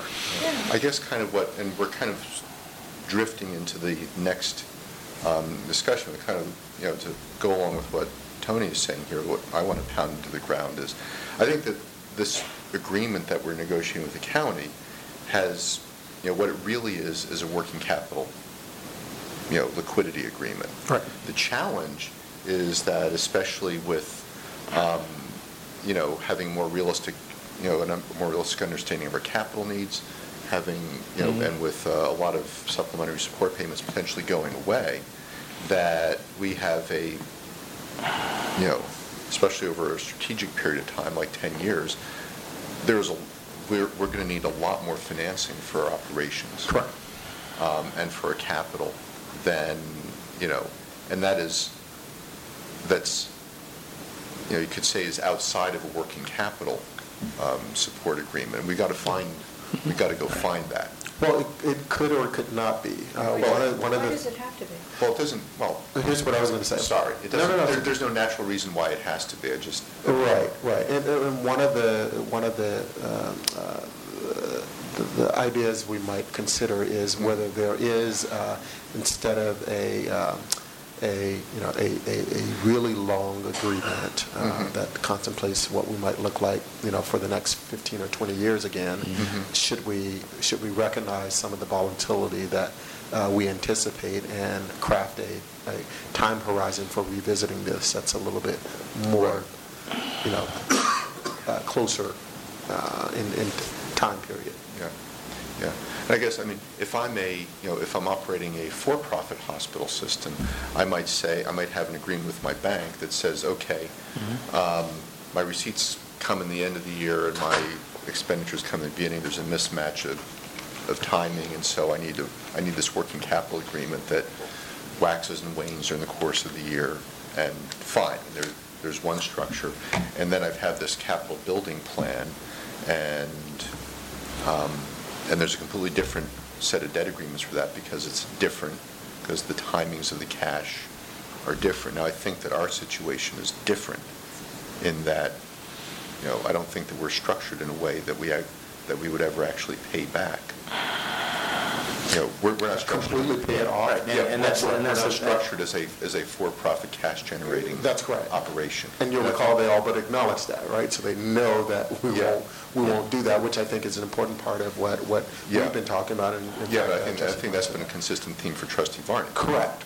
And that's why, in our board meeting, I said I absolutely agree with that perspective. I think the county acknowledges it as much. But what they also acknowledge, which we agree with, is they want to see greater responsibility in some of these things that we've been talking about tonight. Like how do we make sure that we're not leaving any revenue on the table and do that quickly, right? We make sure that we're not, and we don't have the mindset that they're a bank and whatever inefficiencies or malperformance we have, that they will float us or they will correct us. We don't have that mindset. We're not approaching this from that mindset, and we want to make sure that that's clear to them. Yeah, they're not a charity, and we're not looking for charity. That's right.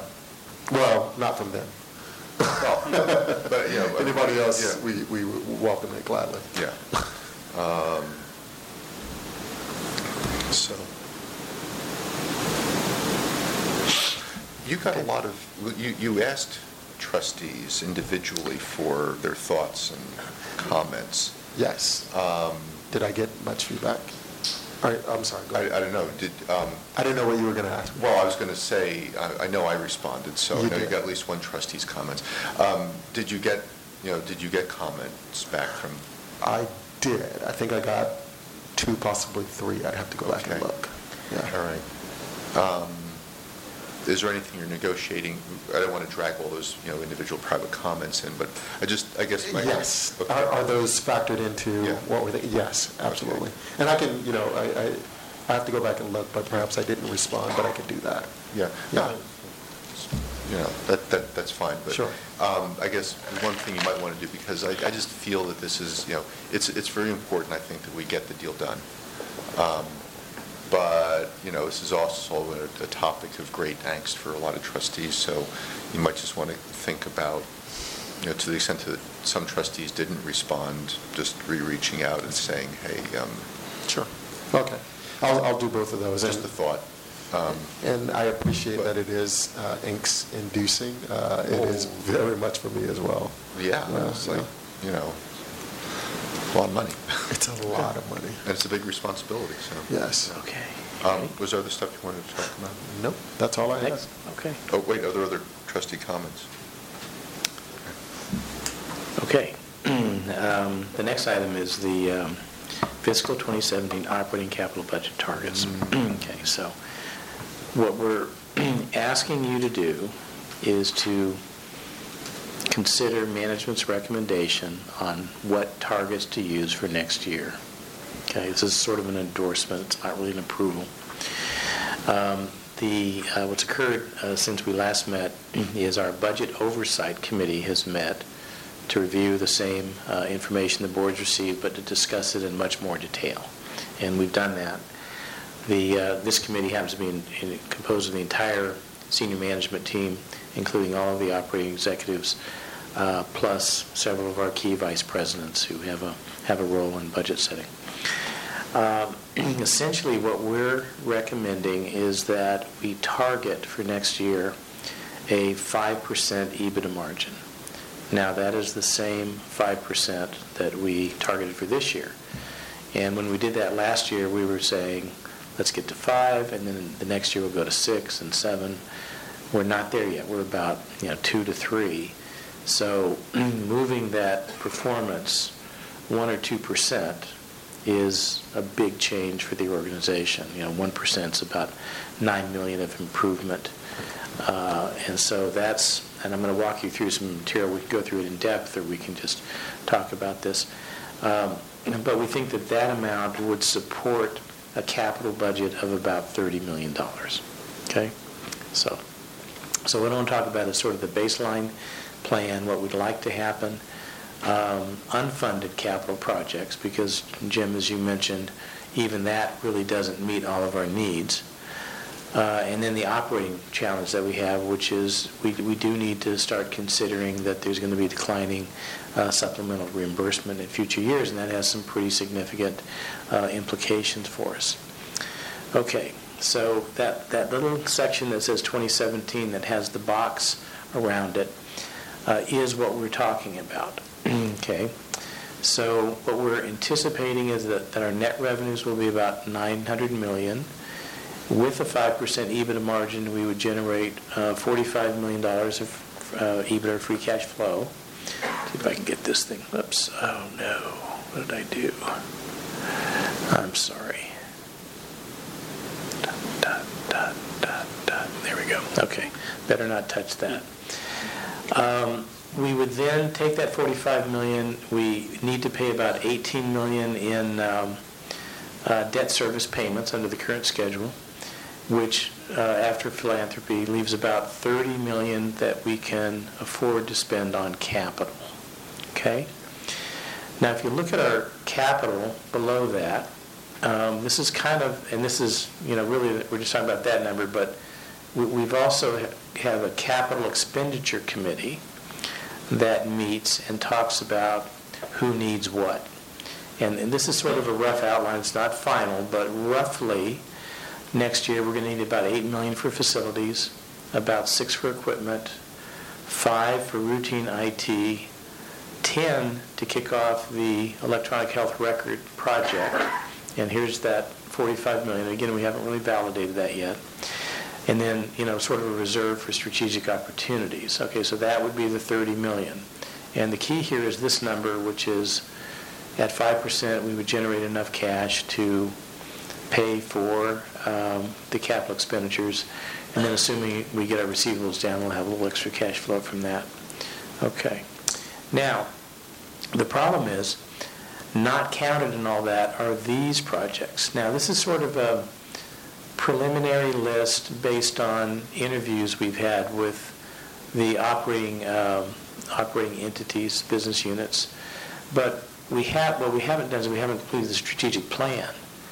So I'm anticipating that once we do that, there may be other projects that come out of that need to go on this list.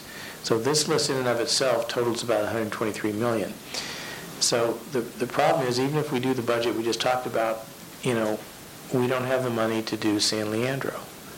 We don't have the money to do an MRI that we want. We don't have, there's a project that is on the boards that, perhaps we need to build another wing at San Leandro for $25 million.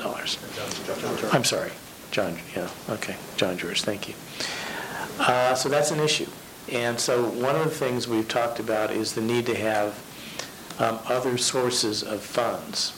So philanthropy, much bigger philanthropy program. Maybe some financing, but could we approach Kaiser to fund some of this? Could we approach Sutter? Basically to start thinking creatively about who else might support the capital needs of this organization. Go back to the county and say, potentially could they support some of these programs? Okay? All right. Questions so far? Are you with me? Are we all done? Okay. Let's go to Mr. Varney first. Trustee Varney. Well, David, I think last year we had the same discussion, and this board told you that we could not achieve a 5% EBITDA. And you insisted that we could, and we didn't. And we won't achieve a 5% EBITDA next year. So I think it's part of the dreaming that we do sometimes, and the over-optimistic views we take sometimes, and that's why we get disappointed with the performance of, we can't perform in accordance with the budget, which is a dream budget, because we are never going to do it this time with the unit we have. We're not going to have an EBITDA of 5%. We told you that last year. You said you could do it. We went through last year. You didn't do it. There's nothing that much different that makes me believe we can do it this year. And I think when you rest your budget on a 5 EBITDA and it's probably not realistic, you're just going into the ice field with the Titanic. That's just my view. Not new, by the way. Okay, let's get the rest of the questions. Talk about the process that you use to determine the $30 million facilities versus the other things that you have not included. Yeah, so on the capital committee it's a pretty big group, but some of the key players include Dave Gravender for IT, Dave Warmoth for facilities and equipment, and some of our operating executives. Bonnie is on it, James Jackson's on it. And what we've had them doing over the last few months is assessing what they think their needs are for the organization. So when does the board hear what those needs are? And you would hear them around May when we come back and ask you for specific approval of the capital budget, at which point we could come in and give you, in fine detail what those are. If you're interested in that level of detail, we could come in before that and have these executives present to you what they think their needs are. Can I add to that? So just to be clear, these are targets. These are not actual hard fixed commitments at this point.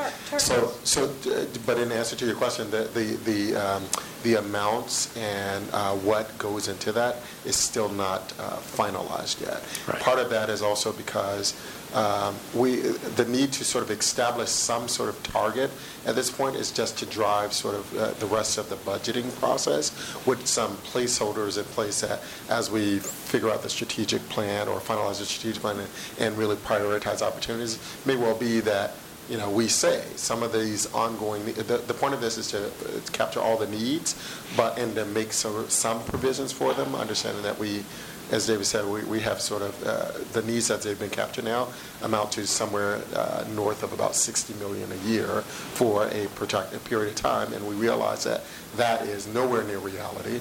But we also wanted to make sure that we don't put too much in deferred because that's going to come back to bite us at some point.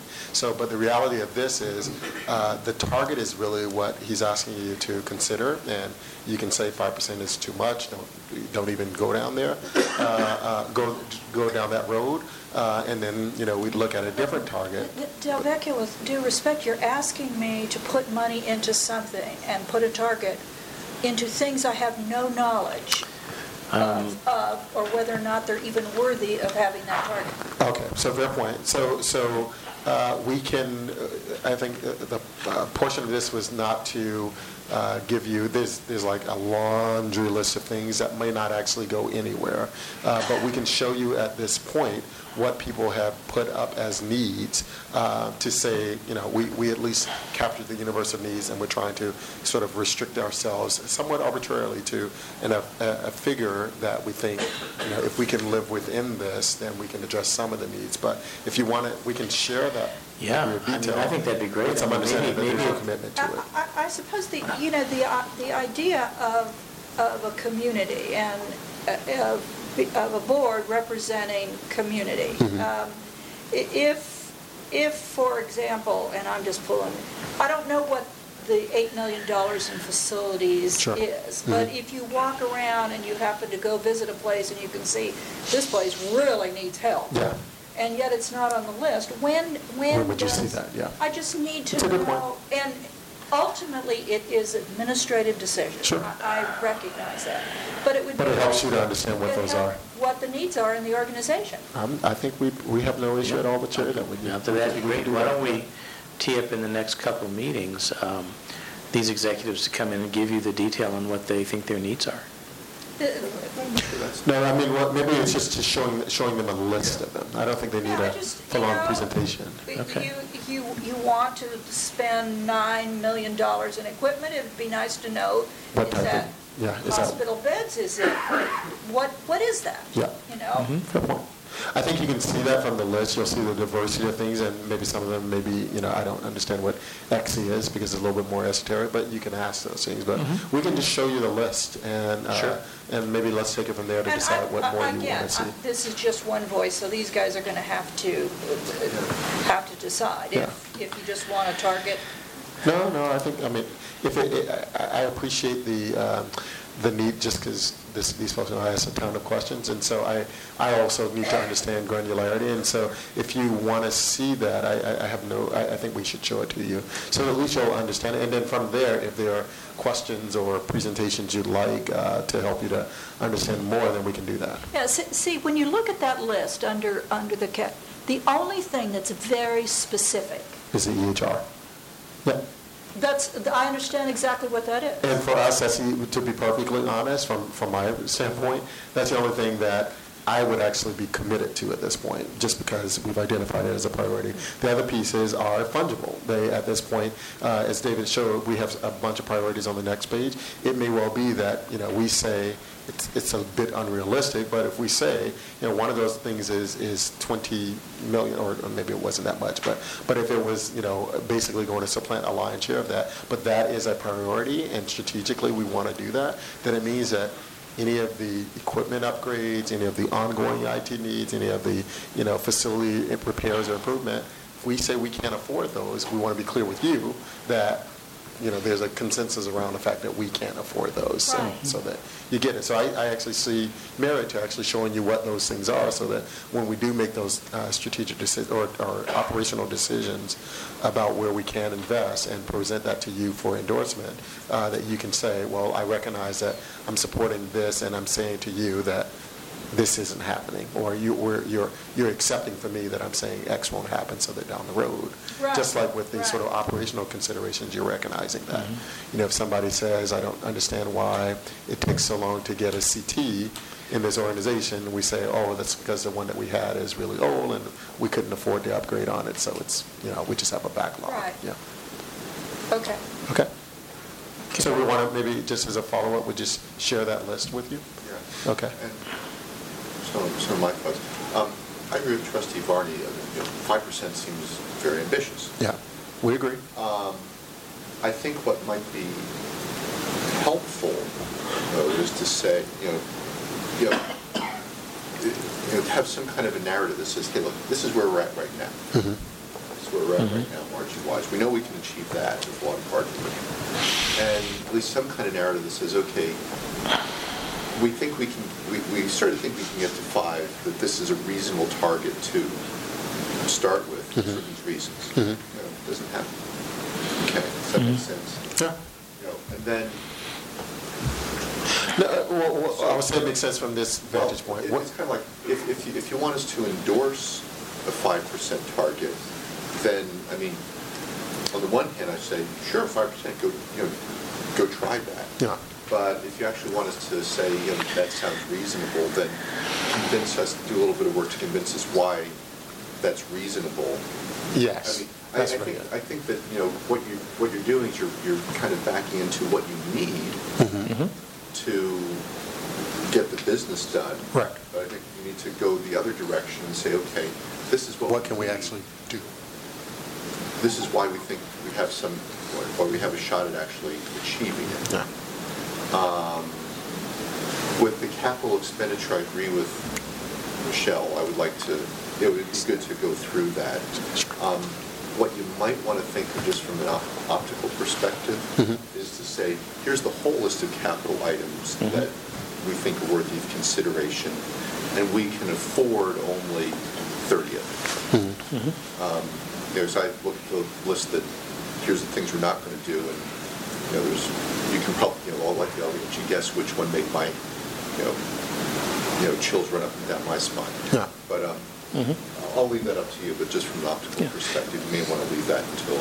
I think we can craft that and share it with you. But yeah, I would like to see the list, just Sure. here to talk about that. And then go to that next slide, because I think this kind of gets to the tip of the iceberg, if you will. Sure. That, so we're looking at a $24 million unfunded thing. Now, one of the things you might want to think about is, potential sources of funds and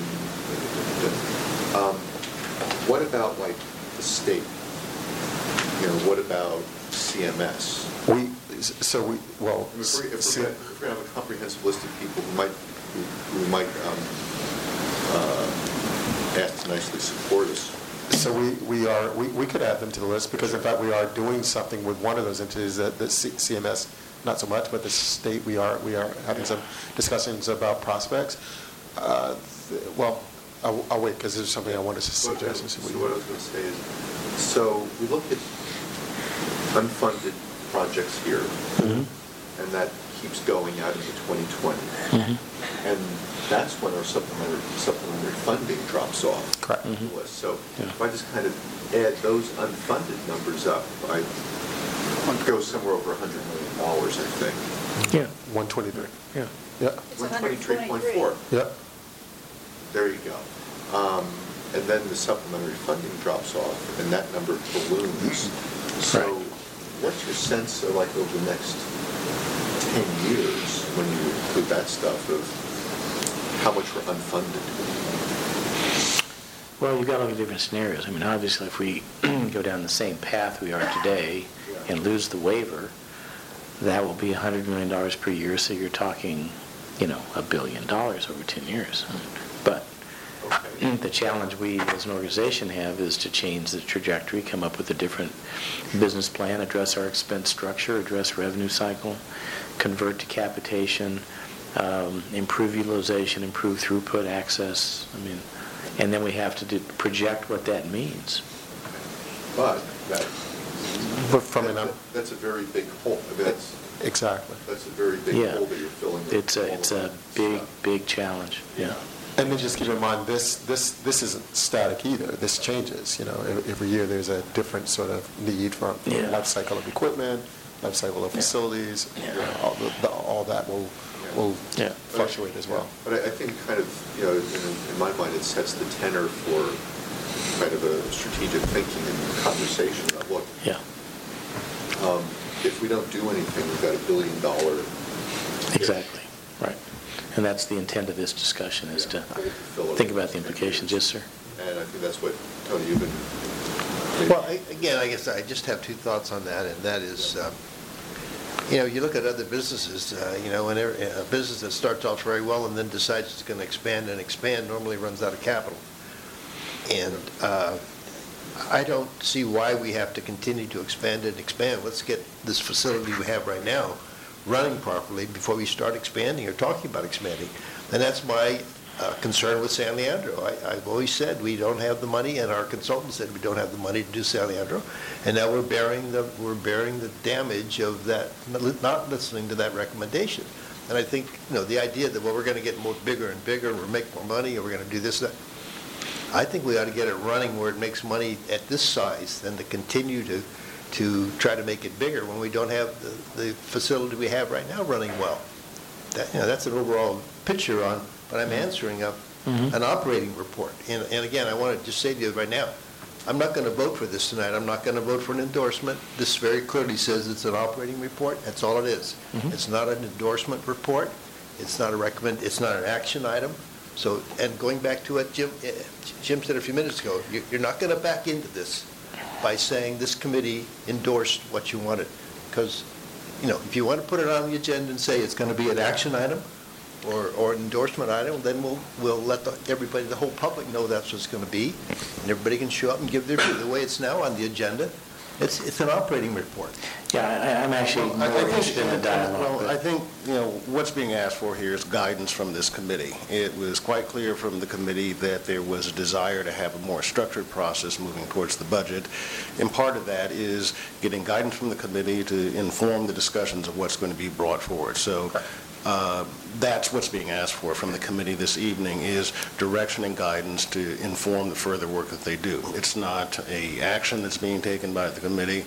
It's not an action which is going to have a binding effect on the board, and it's appropriate, for the committee at any point on any matter to provide guidance or direction to staff on what they want them to focus their attention on and what sort of things they want them to consider in terms of bringing other matters back to the board for decision. But it's also not on the agenda as an endorsement item. So we're giving our thoughts on what he's saying, but we're not it's showing up as an operating report, and it's not an endorsement item. And that's correct. And there's no such thing under the Brown Act as endorsement. What I'm saying is you're not being asked to make a decision. You're not being asked to make a bond. You're being asked to give direction to staff. Yeah, you're doing it. Yes, ma'am. So what you're telling us is a couple of things. I think I hear, if I could try to make sure we capture everything, is one, rather than coming forward with a 5% target that is reflected more of a rationalizing or rationing of what the global ask is to come back and say, what do we look like from what we've been able to do, what actually happens from a CapEx perspective over the course of this year as well, which includes, what I was going to say is, we had a target of 5%, and that target was roughly the same amount of money, somewhere around $28 to $27 million. We're not, when we recognize that we're actually not hitting that margin, part of what we're looking at and we'll be talking to you about in terms of opportunities is actually taking some of those things that we were targeting doing with that $27 million last year and not doing it because we're not getting the money to do it. So some of those things we're saying we got to put that on hold because the money's not there. So what I would say is, what we could come back to you and say, and what I'm hearing you say is, don't shoot for 5%. Certainly don't do it from a backing in perspective, but show us what you believe, show you what we believe we can actually achieve based off of some assessment of what we're actually doing. And perhaps even, this is what I was going to say, the other part is we are starting to have conversations around, do we have a target that looks at, because these projects happen over the course of months and you have to negotiate, if it's equipment, you're negotiating rates, if it's a project, you're negotiating, things like that. So we could do sort of a tier 1 and tier 2 to say, let's say we expect more realistically from a performance perspective to be able to achieve 2% or 2.5%, and you feel more comfortable with that. Then we could say, if we get 2.5%, these are the types of things we would actually prioritize doing. If we got more than that, here's the next tier of things that we think could happen, but that's only subject to performance actually being able to meet that level of return. So that's another way that we might come back to you and say, here's something for you to consider as an endorsement of sorts, or guidance for us to say, proceed with that sort of approach versus what we presented to you today. That's a pretty good summary of overlapping, although not quite aligned, comments you've gotten from Okay. trustees. The one thing I would say is I think it would be worthwhile to, at some, to seek committee and board approval of a target, if only because I think the board has expressed a desire to be, informed earlier and more often, and asking people to give approval is a really good way to focus attention. And Okay. it's like, I don't know. People have to be involved and think about it. Yeah. Good. Let's do it. So Yeah, I don't disagree with you. It's just if that's the will of the board. Jim's thought. Well, that's what he is doing. Yeah. Right. We just don't happen to agree with it, so. Not at this point, yeah. Yeah. It's okay. So the other piece, I'm sorry, was to give you the detail too, so you can actually have some sense of what's behind all this. One thing I wanted to say is so to Trustee Barney's comment, I'm not sure from as I've been studying, that we are structured to be a profit-making, cash flow positive organization. And it's not, it's not a reflection on the organization. Right. It's a reflection on this kind of a business. Right. If we got, it would be interesting as an intellectual exercise to know what it would look like if we were microphone, please. Thank you. It would be interesting to know what, as an academic exercise, don't do this, like what we would look like if everything was working perfectly. But in any case, I don't think we're just not structured to be profitable. But given that says, but the question of affordability comes up in my mind. If we're not structured to be profitable, then that means that we need ongoing support from somewhere, maybe multiple somewheres. But then what is our purpose? I mean, we can't, to borrow Michelle's comment, we can't be everything to everyone. But what is our purpose? And therefore, do we if our purpose is to do X, Y, and Z, then we need then we need to figure out where to get the money to do it, not do it. Does that make sense? No, I have no idea what you're talking Okay. Well, so we're never going to generate enough cash to do everything that we say we're supposed to do. Well, we won't if we can't reduce expenditures. Right, but I don't think we'll ever. And create revenue. We have only talked about revenue enhancement. Right. We have not talked about expenditures and reduction of expenditures. So every time something comes forward, I see us talking about expenditures, revenues, and big capital, we have capital ideas. And I guess I'm trying to wrap my head around if you need a tool for an EBITDA to let people know we've got to have this kind of margin, so you have to go back and figure out what you need to do in the organization to reduce your expenditures, to increase your revenues, or whatever it is. If that's the driver and you need a hammer to drive it, then I'm understanding that why you put that up. I just don't understand why the EBITDA is, what's the purpose of showing that EBITDA? I can probably answer Yeah, that. do. So one of the considerations is that, we're looking at the long-term funding of the organization. And as we reported earlier, we're going back to the county with an ask for something that's different than what they previously committed. And we've asked for more flexibility and more funding. And that's based on what we think we heard was that the county is prepared to do that, assuming they believe that the organization is being managed prudently and doing everything to improve its performance. So we think going from last year to this year, even though we're short of budget, we've demonstrated good faith in improving performance. And we thought that going into next year, if we set a message that just, status quo, that's not the appropriate message to deliver at the same time we're asking them for additional support.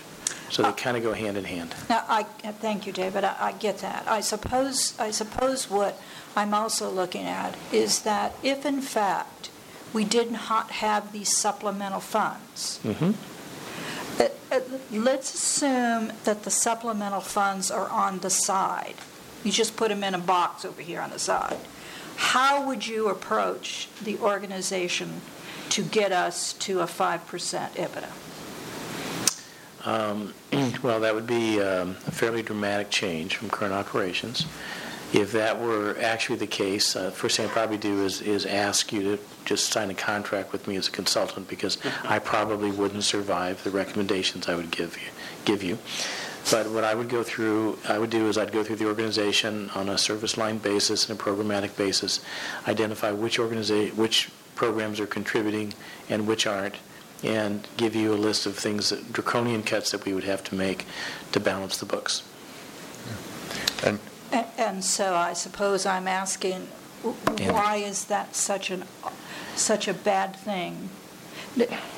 When the decision to make those cuts certainly rests with the board. Yes. But to do an analysis about exactly what you said, which areas are in fact I don't want to say profitable, but are contribute more than others. Right, right. Are contributing both for the health of the patient and for the profit of the organization. Why isn't that a process that we do? Up until now, we haven't had the ability to do it because of systems limitations. If that is an analysis that the board wants, we could do that. Well, wow. I think on a global scale, and this goes back to what we were saying earlier, that is true. But I was actually almost lamenting right when Jim said, in the interest of time, or getting back on track, was I think a slide or two after that was the Better To initiative. And I really feel like perhaps we should really spend more time showing that there are ongoing efforts in the organization to look at where there is opportunity to reduce costs that aren't adding, or that we don't, that we feel that we could do that aren't necessarily contributing value, if you will, for the organization. So so there are several initiatives under that engagement that I've been looking at. How do you take non-valued expenditures out of the organization and improve your performance on a go-forward basis. So those things are happening. I feel like because and it happens a lot of times in these meetings, we spend a lot of time on other parts. Maybe we gloss through that a little. Or the agenda is too big to be able to manage in a meeting. And we can prioritize those if you want to. That's what I would do. I think that these agendas are. We don't have that kind of conversation, so we shift through it pretty quickly. At least that's my sense of things. Sure. But on a macro scale, I mean, I don't know. It's a pretty big deal. I was just going to make a point. I'm skipping ahead here, but we have total revenue of $880 million here. If we, 340 of that is by grace of CMS and the good citizens of Alameda County. $340 million of the $880 million is supplemental reimbursements. So if that went away, we would be losing, as we currently run our business, $340 million or so a year. I understand that. Yeah. I asked that question. Okay. So I don't know. I don't know what would be left if we just cut our way into profitability. Correct me if I'm wrong here, but I think one of the challenges is, with perhaps the exception of Measure A, other supplemental payments are largely tied to some form of acknowledgement and reimbursement of costs that you have incurred that weren't fully reimbursed. So if you say you cut out the supplemental reimbursement and you try to right size the organization, you'll always be behind. There's no way to kind of say I'm going to get paid exactly what it costs me to do the services, because a lot of our services are for a population for which the payments will in principle not be. I want to perhaps I was misunderstood or I didn't make myself clear. I am not in any way suggesting that supplementals shouldn't be considered in putting together an organization.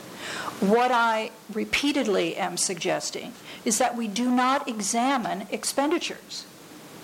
We're just not talking about program, the high cost of program, and whether or not that high cost of program is effective for us. It goes to the same thing I've said about we can't be all things to all people. You can't do everything you want.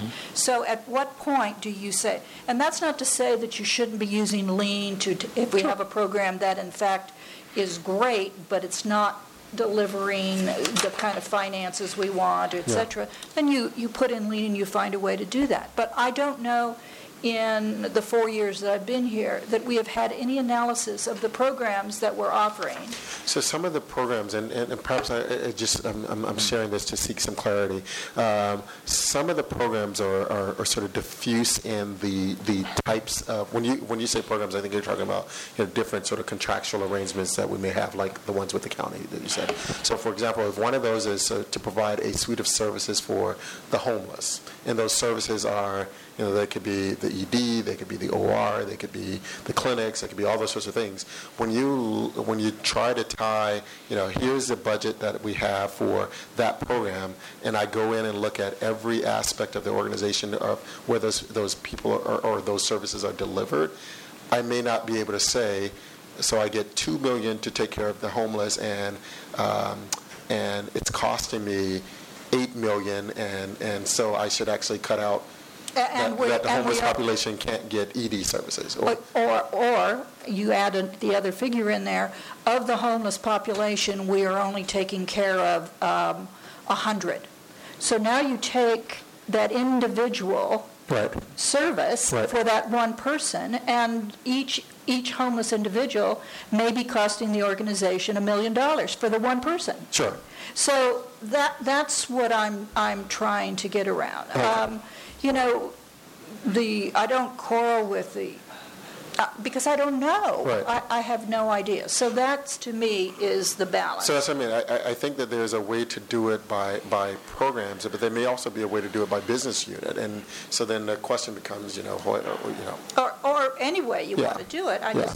Okay, I'm sorry. That's okay. I think this is a good discussion. Maybe the thing to do is do what makes sense to you. Do what would be useful to management. Sure. And how you actually operate the business. Gotcha. And that'll probably be the most useful to the board. Okay. Okay, great. Okay. Great. Thank you. Okay. I think we're Just time check here. We time got check. a ton of really We exciting could defer these. I mean, they're basically good news, and they're informative, but I don't know that we have time to go through them tonight. I feel a little bit What's your bad sense? because I assume Mr. Warmoth isn't coming here just for tourism purposes. Oh, Dave loves to come to these meetings. Of course you do. I mean, it's a pleasure of the committee. We're happy to do whatever you want. Well, hold on. So we've got this. They're informational, We have a contract very straightforward. approval item. I don't want to shortchange Mr. Jackson, who's also sitting there patiently hiding behind Mr. Warmoth. James. So, well. Jim, I have to go. Okay. Okay. sorry? So we're going to have a. Why don't we attend to the approval item?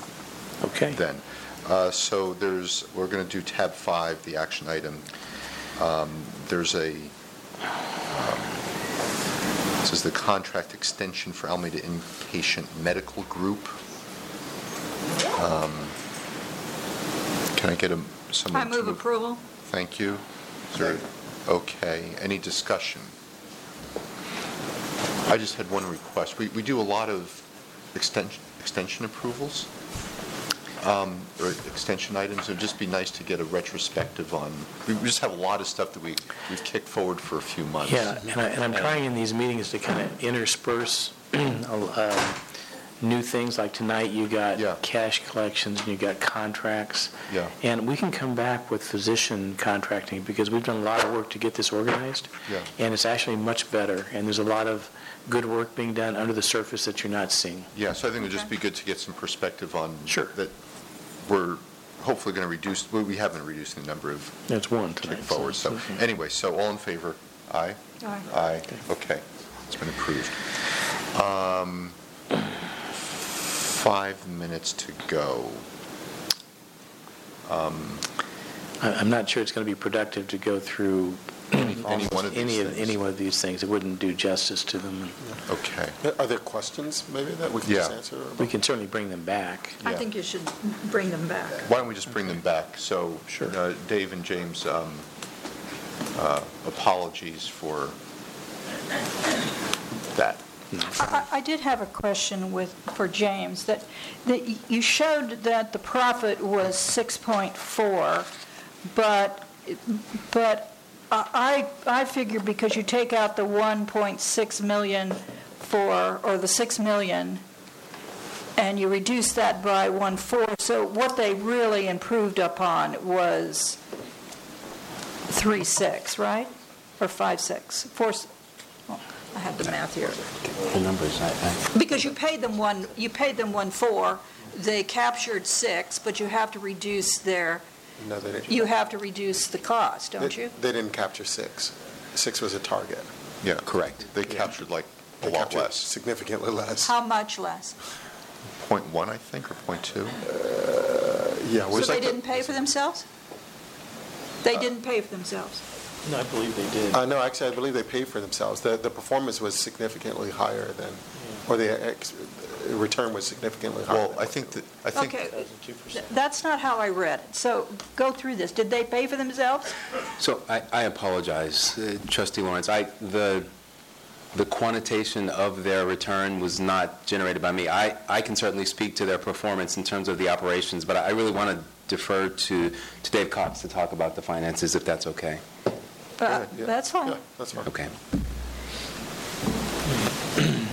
Okay, so, I'm sorry. So here's what we did is we did a year-over-year comparison of the operations. For the baseline period, we had total revenues of $28 million, operating expenses of $38, so negative contribution of 10, and then the next comparative period, it had been reduced down to 9.9 with actually slightly less revenue and slightly less expenses. So you can look at this a lot of different ways. The expenses were reduced by $677,000. And they cost us 1.4. 1.3, I think. Yeah. Because Well, they didn't cost So, something. but those costs are inside those numbers that you just showed us? The challenge is there's no direct correlation don't know. between I'm looking for the Jody. cost of the service and then the overall impact, because there are multiple variables that impact what happens in that space. So you couldn't say they Just did go to this the and mic, then the please. net effect is exactly this. There's, the improvement and the patient flow, the amount of people seeking services, all the other engagements that are happening in other parts of the organization, all come to bear on what the ultimate outcome is. So I don't know that you can actually reasonably say that this one effort netted, what the ultimate performance was. It's a Okay, so component. can I say, so the improvement was 6 million over last year, That No. was the target. That was a the target. target? This was the This is, contract that was approved. This was the goal. Jody Copeland is the Director of Financial Planning and Analysis who did this analysis. So you can say that was a goal and the goal was not achieved. And the goal was not achieved? That's correct. Okay, so how much was achieved? That was the other slide that showed a reduction overall or a net improvement. It was an overall improvement of $100,000 over 6 months, 6 months over 6 months. It was an improvement of $100,000 over 6 months. Yes. So Did we Not pay that one. you 1.4 million? 1.3, I think is what they'll. 1.3, 1.4, I mean, Yeah, It was I'm just saying. concept here is included that in- there's a significant difference between what the contract was and what we paid and what we earned. Yes, And that's you're what right. I'm trying to figure out. Yes, you're right. So this is just 6 months, so it would have been about 700,000 within that 37,553. This is just a 6-month comparison to see if we were on track to save or to generate an additional $6 million. So you're saying we saved 677 for 6 months, so 1.3 million?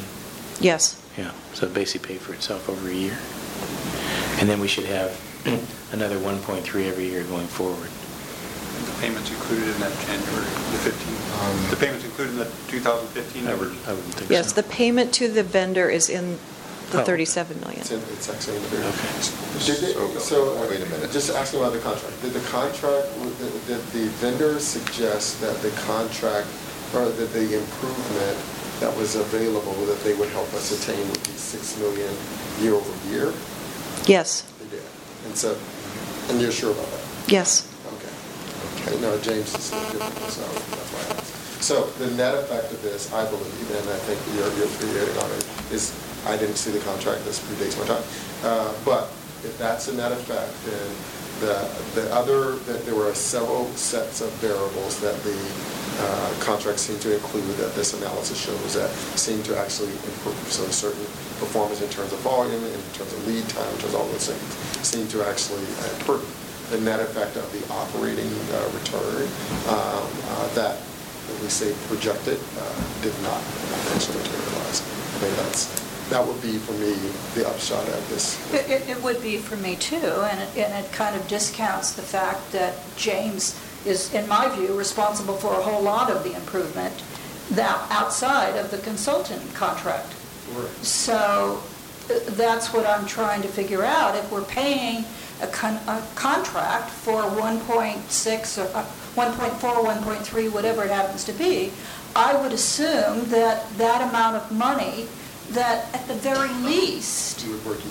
you would break at the very You least. see that sort of net performance, yeah. I don't begrudge you that. I don't know if people have different. Okay, I just want that on the record, please. Thank you. So I would like to say that I believe that we actually have achieved what you just described, because certainly when we got there, the wait time in the emergency room was 74 minutes. It averaged 74 minutes before you saw a provider. And so one of the key elements that Renwar worked on was essentially recreating the admission process with the staff. And so our wait time dropped well below 30 minutes. So we cut the wait time door to provider in half. And that actually is the basis for the campaign that we've recently embarked on. So we have a media campaign where we're advertising the fact that you will see a provider within 30 minutes of arriving at San Leandro Hospital. Our average daily census was about 72 in the emergency room. This past week, we averaged 104, and month to date, we're about 102. James, I suppose what I'm missing here is the value added, because I have a great deal of respect for you, and the return that, or the information that I get from the San Leandro community is that you are doing a spectacular job. Thank you. That's the word I get. So what I'm trying to figure out as a board member, when in fact we have a contract for this amount of money, that it should in fact make more than you're worth, and there's a value added to this thing, and I don't see that. And so I've said enough here. I'm done. Thank you. And Trustee, if I may respond, I am humbled. I appreciate what you've said, and I would offer that as an administrator, I value what the Renwar Group brought. They gave me tools, which I and my team were able to use and will continue to use on an ongoing basis. And so I won't go into the details of those tools here, but it would be presumptive of me to suggest that all of the gains at San Leandro are because of me. Certainly, my job is to implement them, but I received tools there that from the Renwar Group that were very valuable and continue to be valuable. Okay. Why don't we do this? Why don't we do this? So we'll bring Mr. Borland back, but we'll do the reports like this We'll do reports like this first rather than last, so just make life a little easier. All right. Unless there are other trustee comments, Susanna, are there any public requests? No. No. Amazing. Okay. Well, in that case, I adjourn the meeting. Thank you. Thank you.